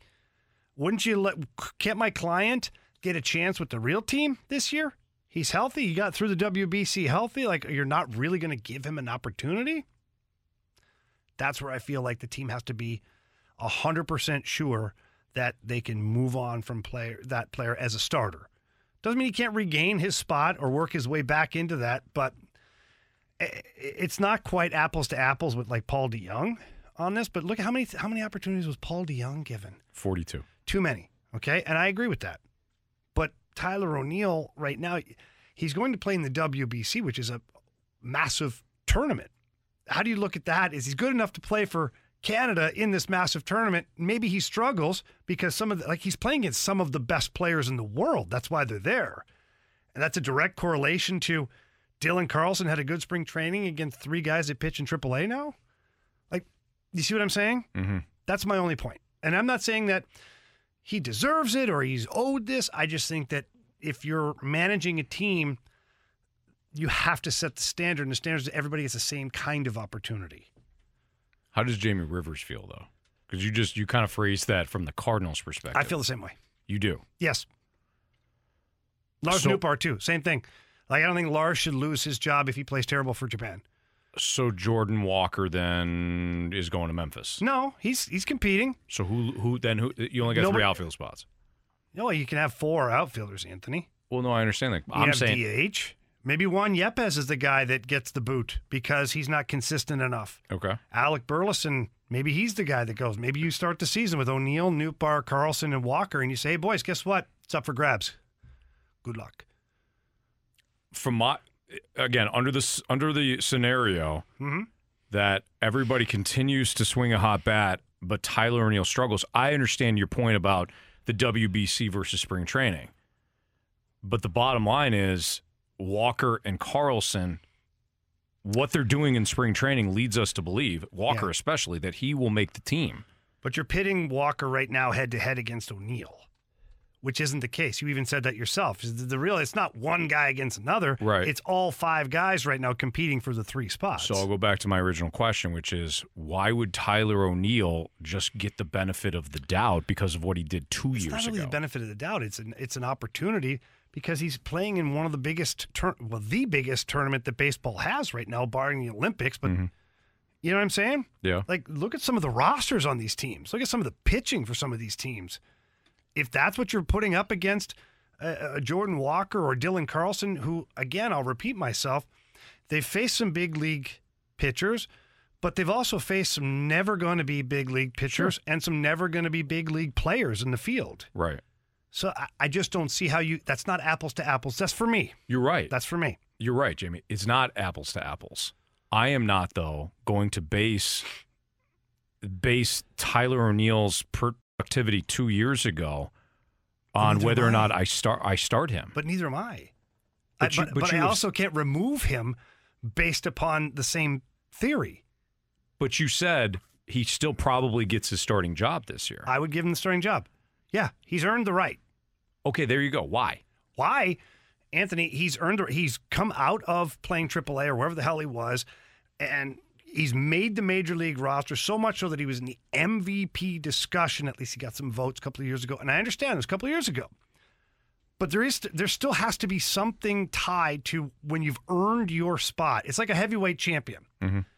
Most of the time when it goes to the judges, the heavyweight champion wins. You want to win that title, you have to take it from him. You have to beat that guy. And I look at this, and so far it hasn't been able to be apples to apples with the competition. Is Jordan Walker a better player than Tyler O'Neill? Probably. Probably will be. But is Tyler O'Neill maybe better than Lars Nootbaar? Maybe. If that's the case, then the competition's not Walker against O'Neill. It's who are your best players. Mm-hmm. And so for Tyler O'Neill, who's on a $5 million contract, take it or leave it for whatever it's worth, he still has earned the opportunity to come back at least and fight for his job. Yeah, I got That's you. all I'm saying. It's not like it's given to him, but if you start him, see how he goes. Like, you don't just keep spoon-feeding him starts 20, 30 games in. Mm-hmm. You give him an equal opportunity to keep his job as you've given to everybody else to take his job. Yeah, I got you. I think the bottom line is I want your Cardinals to win. Jamie doesn't. I think that's what I heard. No. That's kind of the... No, I literally said I want them to win with the best players in the outfield. Me too. That's it. Me too. We're getting some text messages saying that Team Canada is not really that great, so they might be He might be sent back in home. spring training. Yeah, He'd probably be sooner back in rather 3 than- days. Yeah. Really? So we might not even have to Fine. worry Yeah, about we don't have it. to worry about it. If you really think Are you about telling it. us our conversation was useless? Anthony was passionate. I was Jamie was passionate, yeah. I mean, Together we were passionate. Definitely. I think the Team Canada's probably going to lose to the Cubs today. In Well, fact. have you seen that Cubs roster? That Well, it's 87's a really good player. 84 now, in fact, 87. Doesn't even have a name. No, he is not going to make remember the that Cubs guy? roster. His name was player name. I think it was Oscar Taveras in one of his first camps. Yeah, it just was said, it really? I think it was. I think it was Oscar Taveras in one of his first camps that just said player name, and they didn't have the graphic for him. They didn't know. Yeah, I think I'm it was, talking about on the back of the jersey. No, I was talking about it was a graphic. Oh, you're on, talking about a graphic? Yeah, I think it was Gotcha. at the time Fox. I mean, Sports Team Midwest. Canada has Larry Walker out there. He does. He's coaching first, isn't he? No, he's playing. Oh, he's playing? Yeah. He's on right. No, he's coaching. I think I saw him with a glove. You stop it. Yeah, maybe not. Batting glove You know in his what? back pocket. He's in the outfield waiting for Tyler O'Neill to hit a home run. Yeah, he is. So, 9-4 now. 9-4. Team Cubs. Canada Oh, nice. catcher just fell over his hockey equipment. Every at bat for Team Canada, they're undercutting it. This is unbelievable. Yeah, a little lazy on the catcher there. We got our biggest question of the day. Well, Still look time at for you to leave a mic drop for us, or you could text us. Biggest question of the day next on 101 ESPN. We're right back to the Fast Lane Podcast, presented by Dobbs Tire and Auto Centers on 101 ESPN. It's time for the Fast Lane's biggest question of the day. It's the Fast Lane on 101 ESPN. We're keeping you updated on Team Canada. They're down 10-4 to the Chicago Cubs. You got him in just spring where they training. want him. The Cubs, yeah, I would That's not even the Cubs. Generally agree with that. It's not even the Cubs. No, it's like the backup Cubs. Backup Cubs. Yeah. Baby Cubs. So whoever sent that in earlier, the text about how Tyler O'Neill likely going to be right back in spring training sooner rather than later, Jamie, I think they bring up a good point. This is a preseason game or pre-tournament game. Mm-hmm. Don't read into that, Anthony. Canada is going to turn it on, baby. Do you think, Jamie, that the Canadians will likely try to swing, down at the ball, almost like they Like a hockey puck? like a hockey puck? Yeah. Maybe, or they'll just start a brawl. That could work too. Never know. I mean, maybe. It Maybe might- not. It might be their best way to win. Might be the only thing they can do. We have our question of the day, and this one comes from Joe. As far as that outfield logjam that we're talking about, what do you guys think about seeing Juan Yepes go down to the minors and, free up that DH spot for Jordan Walker against left-handers, and then you can have Dylan Carlson in the outfield against left-handers. And then when the right-handers play, where Dylan Carlson struggled, you can have Nolan Gorman play the DH and have Jordan Walker take over one of the outfield spots for Dylan Carlson when he sits. What do you guys think about that? Joe, thank you for the mic drop. I actually brought that up to BT on, Monday? When we had BT on? Yes. And he completely avoided the question. So I asked him again. I followed up. By the way, BT, I have a follow-up question. It's the same as the first. And he, as talented as he often is, he used a lot of spin rate. I don't think he wanted to note how you could see the DH. He said, yeah, Jordan Walker, you're going to see him at the DH spot. My point was, from a roster construction standpoint, should we be looking more at the DH spot as opposed to the outfield as it relates to Jordan Walker? Maybe at the beginning of the season. And I think that, we've talked about, both of us have talked about it today, for that matter, is, finding him starts. Much like you did Brendan Donovan. You found him starts by rotating him around the diamond and keeping him in your batting order. Mm-hmm. You could do the same thing with Jordan Walker. That would mean, to Joe's question, does Juan Yepes go down to Memphis? And I would say yes. But I don't think it's an automatic thing either. Why couldn't one put him on the bench?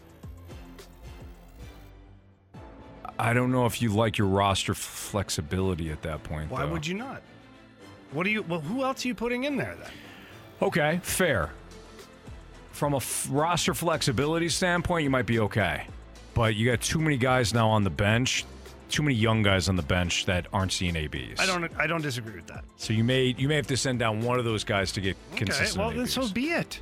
Right. I mean, if they got options, they got options. That's why you have it. Like, if it's Gorman, hey, Gorman, go crush baseballs in Memphis for a while. Mm-hmm. And when we sort up this slop up here or whatever we got going on, we'll call you back. Hey, Juan, yeah, maybe you're the guy. And maybe you do a little back and forth with those guys. And, like, I don't know what to tell you. It goes back to the question I have for you guys in the first hour today. Do you really care? If Jordan Walker continues to do what he's doing, do you really care who's left out in the outfield? I kind of do. Oh, Marsh, you looked at Jamie and I early in the show and you said that you didn't. You said, no, I don't care as long as Walker's on the roster. Now you're changing your tune? Maybe not outfield, but... Less than 4 hours, now you're changing your tune? That's quick. Man, you're flippy-flopping on us? At least wait till tomorrow. All right, I'm just gonna go turn my ahead. microphone off. Go ahead, tell fight us. back, Andrew. Yeah, tell us My why- microphone is off. Is it off? It's off. What the hell, guys? Let me speak. I'm gonna turn it back on. Marsh, I don't think we let you speak there. Go ahead. Anyways, Anyways, what I Anthony, was what I saying. Go ahead, Mark. Go ahead, Mark. What I was saying is, I would like to keep Nolan Gorman and Juan Yepez. Let's just say it's those two, and Dylan Carlson, whatever. If one of those outfielders, if they're not producing, I feel like the first guys to go and not play will be Gorman and Yepez. Would you guys agree with that? Well, it depends on who's producing. Yeah. Well, that's what I'm saying, like, in terms of the So outfield. that's not an automatic. In terms of the I'm saying? outfield, like, if one of those guys isn't producing, but because positional-wise, it just, for some reason, it works that Nolan Gorman needs to go down, but he's been hitting well, like, I would feel some type of way that You he's feel the one. dirty. Feel dirty. That Here's- he's the one getting sent down when, let's say, Tyler Dylan Carlson- O'Neill didn't deserve it. Tyler O'Neill doesn't deserve it. Yeah. Well, that's what sucks by being a young guy with options. It is what it is. To add on to this question, we got from the 618. Guys, is it kind of scary that we don't have one automatic outfield starter? And I don't know if it's scary or it depends how you look at it. For me, is it scary that we don't have defined guys that we're like, yep, he's my starting guy? Or is it good too that you've got some guys that are playing well and that they're making it difficult for you? Which one is it? I'm with you on that last part. Okay. So before spring training, this is us before spring training. The guy that's almost a guarantee at this point in the outfield is Lars Nootbaar. What are we saying? What are we saying? One guy, and it's Lars Nootbaar who had a great second half, but we don't know what he is. That's it. Mm-hmm. Now we're like, what does it say that we've got 4 options potentially to start in the outfield? You're not allowed to start 3. Yeah, that's what I said. 4 options. Oh, okay. Yeah. Sorry, Anthony. As Trying to BT help would say, it means you get a lot of depth, Anthony. Exactly. You see the point here. It's like we went from one guy to, hey, you know what? Everybody's kind of swinging a good bat right now, except for Tyler O'Neill's being dominated by the Cubs, just like Team Canada. You either have the mindset of a Brad Thompson or you have the mindset of a 6-1 hate. Oh, wow. Yeah. No, you're BT right. is from the 618, though. No, a 6-1 hate. Oh, okay. All right. It's a 3-1 hate. It's the 5-0-2 hate. Yeah. Cubs score again. They're up 11-4 now on Team Canada. This has been a rough one for Team Canada. Did you see the guy who's pitching for Canada? Do you see that guy? It's Santa number Claus. 70 for the Cubs. He had. Did you see that uniform? Look at that name. That goes around. That like a almost goes circle. complete. That's a half circle of a name. Yeah, that's interesting. Just pick one last name. He's got 2 of them. Whoever 70 is, his 70 something Armstrong. Stretch Armstrong? maybe. The Cubs have scored the same amount of runs as he has letters on his jersey. Seriously. You're not wrong. If you're making the jerseys for the Cubs, you have to be saying to yourself, please God, don't make the team. Look, Larry Walker's pitching now. It's not Larry Walker. It looks like him. A little Wait, bit. that's Santa Claus. It's not no, Santa that's Claus. Axford. It's John Axford. Is he still pitching? Today he is. Today is. I think he went to the game as a fan. That can't be him. And It they thought, hey, we're going to need you to throw a couple innings. Here's a uniform. It's like that old guy that pitches for the Savannah Bananas. Mhm. Comes down every now and then. Yeah. Oh, my goodness. He's from Simcoe. There you go. Simcoe, Canada. Right near Toronto. What you miss, criticisms, compliments next. We're right back to the Fast Lane Podcast, presented by Dobbs Tire and Auto Centers on 101 ESPN.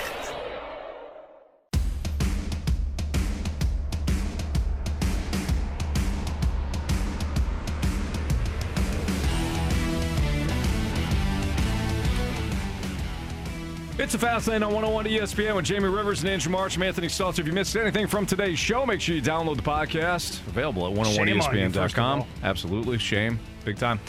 Download the app if you don't have it already. Again, throw on another shame there, Jamie. Shame. Mm-hmm. Download it. It's all brought to you by Dobbs Tire and Auto Centers. March, what do we got for criticisms and compliments? I imagine we got a bunch of both today. Yeah, let's just go with the start of the show from 314. Great show today. 3.5 stars. Excellent. That Thank was you. early on in the show, too. So 3.5. 3.5. That's nice. We could have went up, or we could have went down. Could have.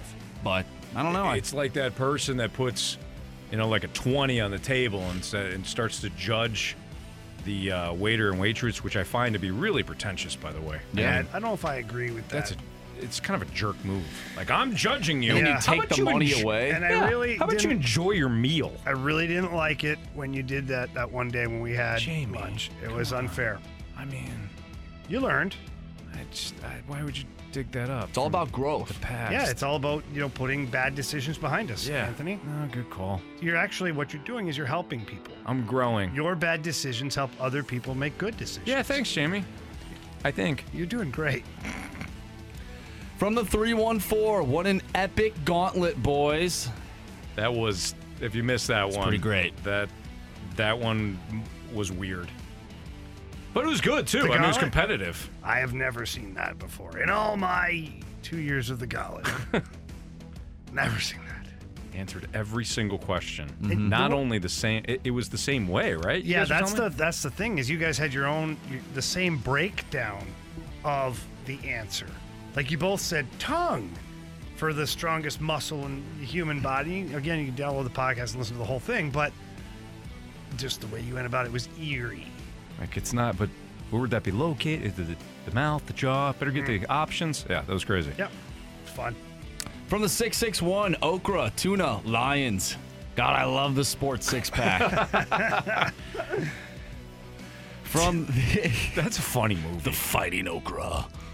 The other guys. Really is. Yeah. Uh-huh. Like, it really sets the tone when they aim for the bushes. I was about to say, the funniest part is when The Rock and Samuel L. Jackson just jump. Yeah, they get aim for the bushes. It's a real tone setter. I don't want to spoil it if you haven't seen it. It's been out for a while. Yeah, and make sure you don't spoil Of Mice and Men either. Yeah, don't do I that. think we did, though. Kairu, a Dallas Star, boys. The Dallas Stars signed Christian Kairu, Jordan Kairu's brother. Wow. Yep. Jamie. Wow, Really no Jamie. reason to get nervous. The deadline's gone, guys. You probably had a few It would have been better a week cheering in the ago. car for a split second. Still, though. I Would have mean, been that better was- a week ago. I would have just left it hanging. I just give the I like see ya. a little more sport than that. Oh, okay. Fair enough. Judgmental son of a... All right, that'll do it for today. We've got, I think we got Action Jackson breaking down some basketball for you ahead of some basketball tonight. So good luck with that. Action Jackson debut. See ya. You've been listening to the Fast Lane Podcast, presented by Dobbs Tire and Auto Centers on 101 ESPN.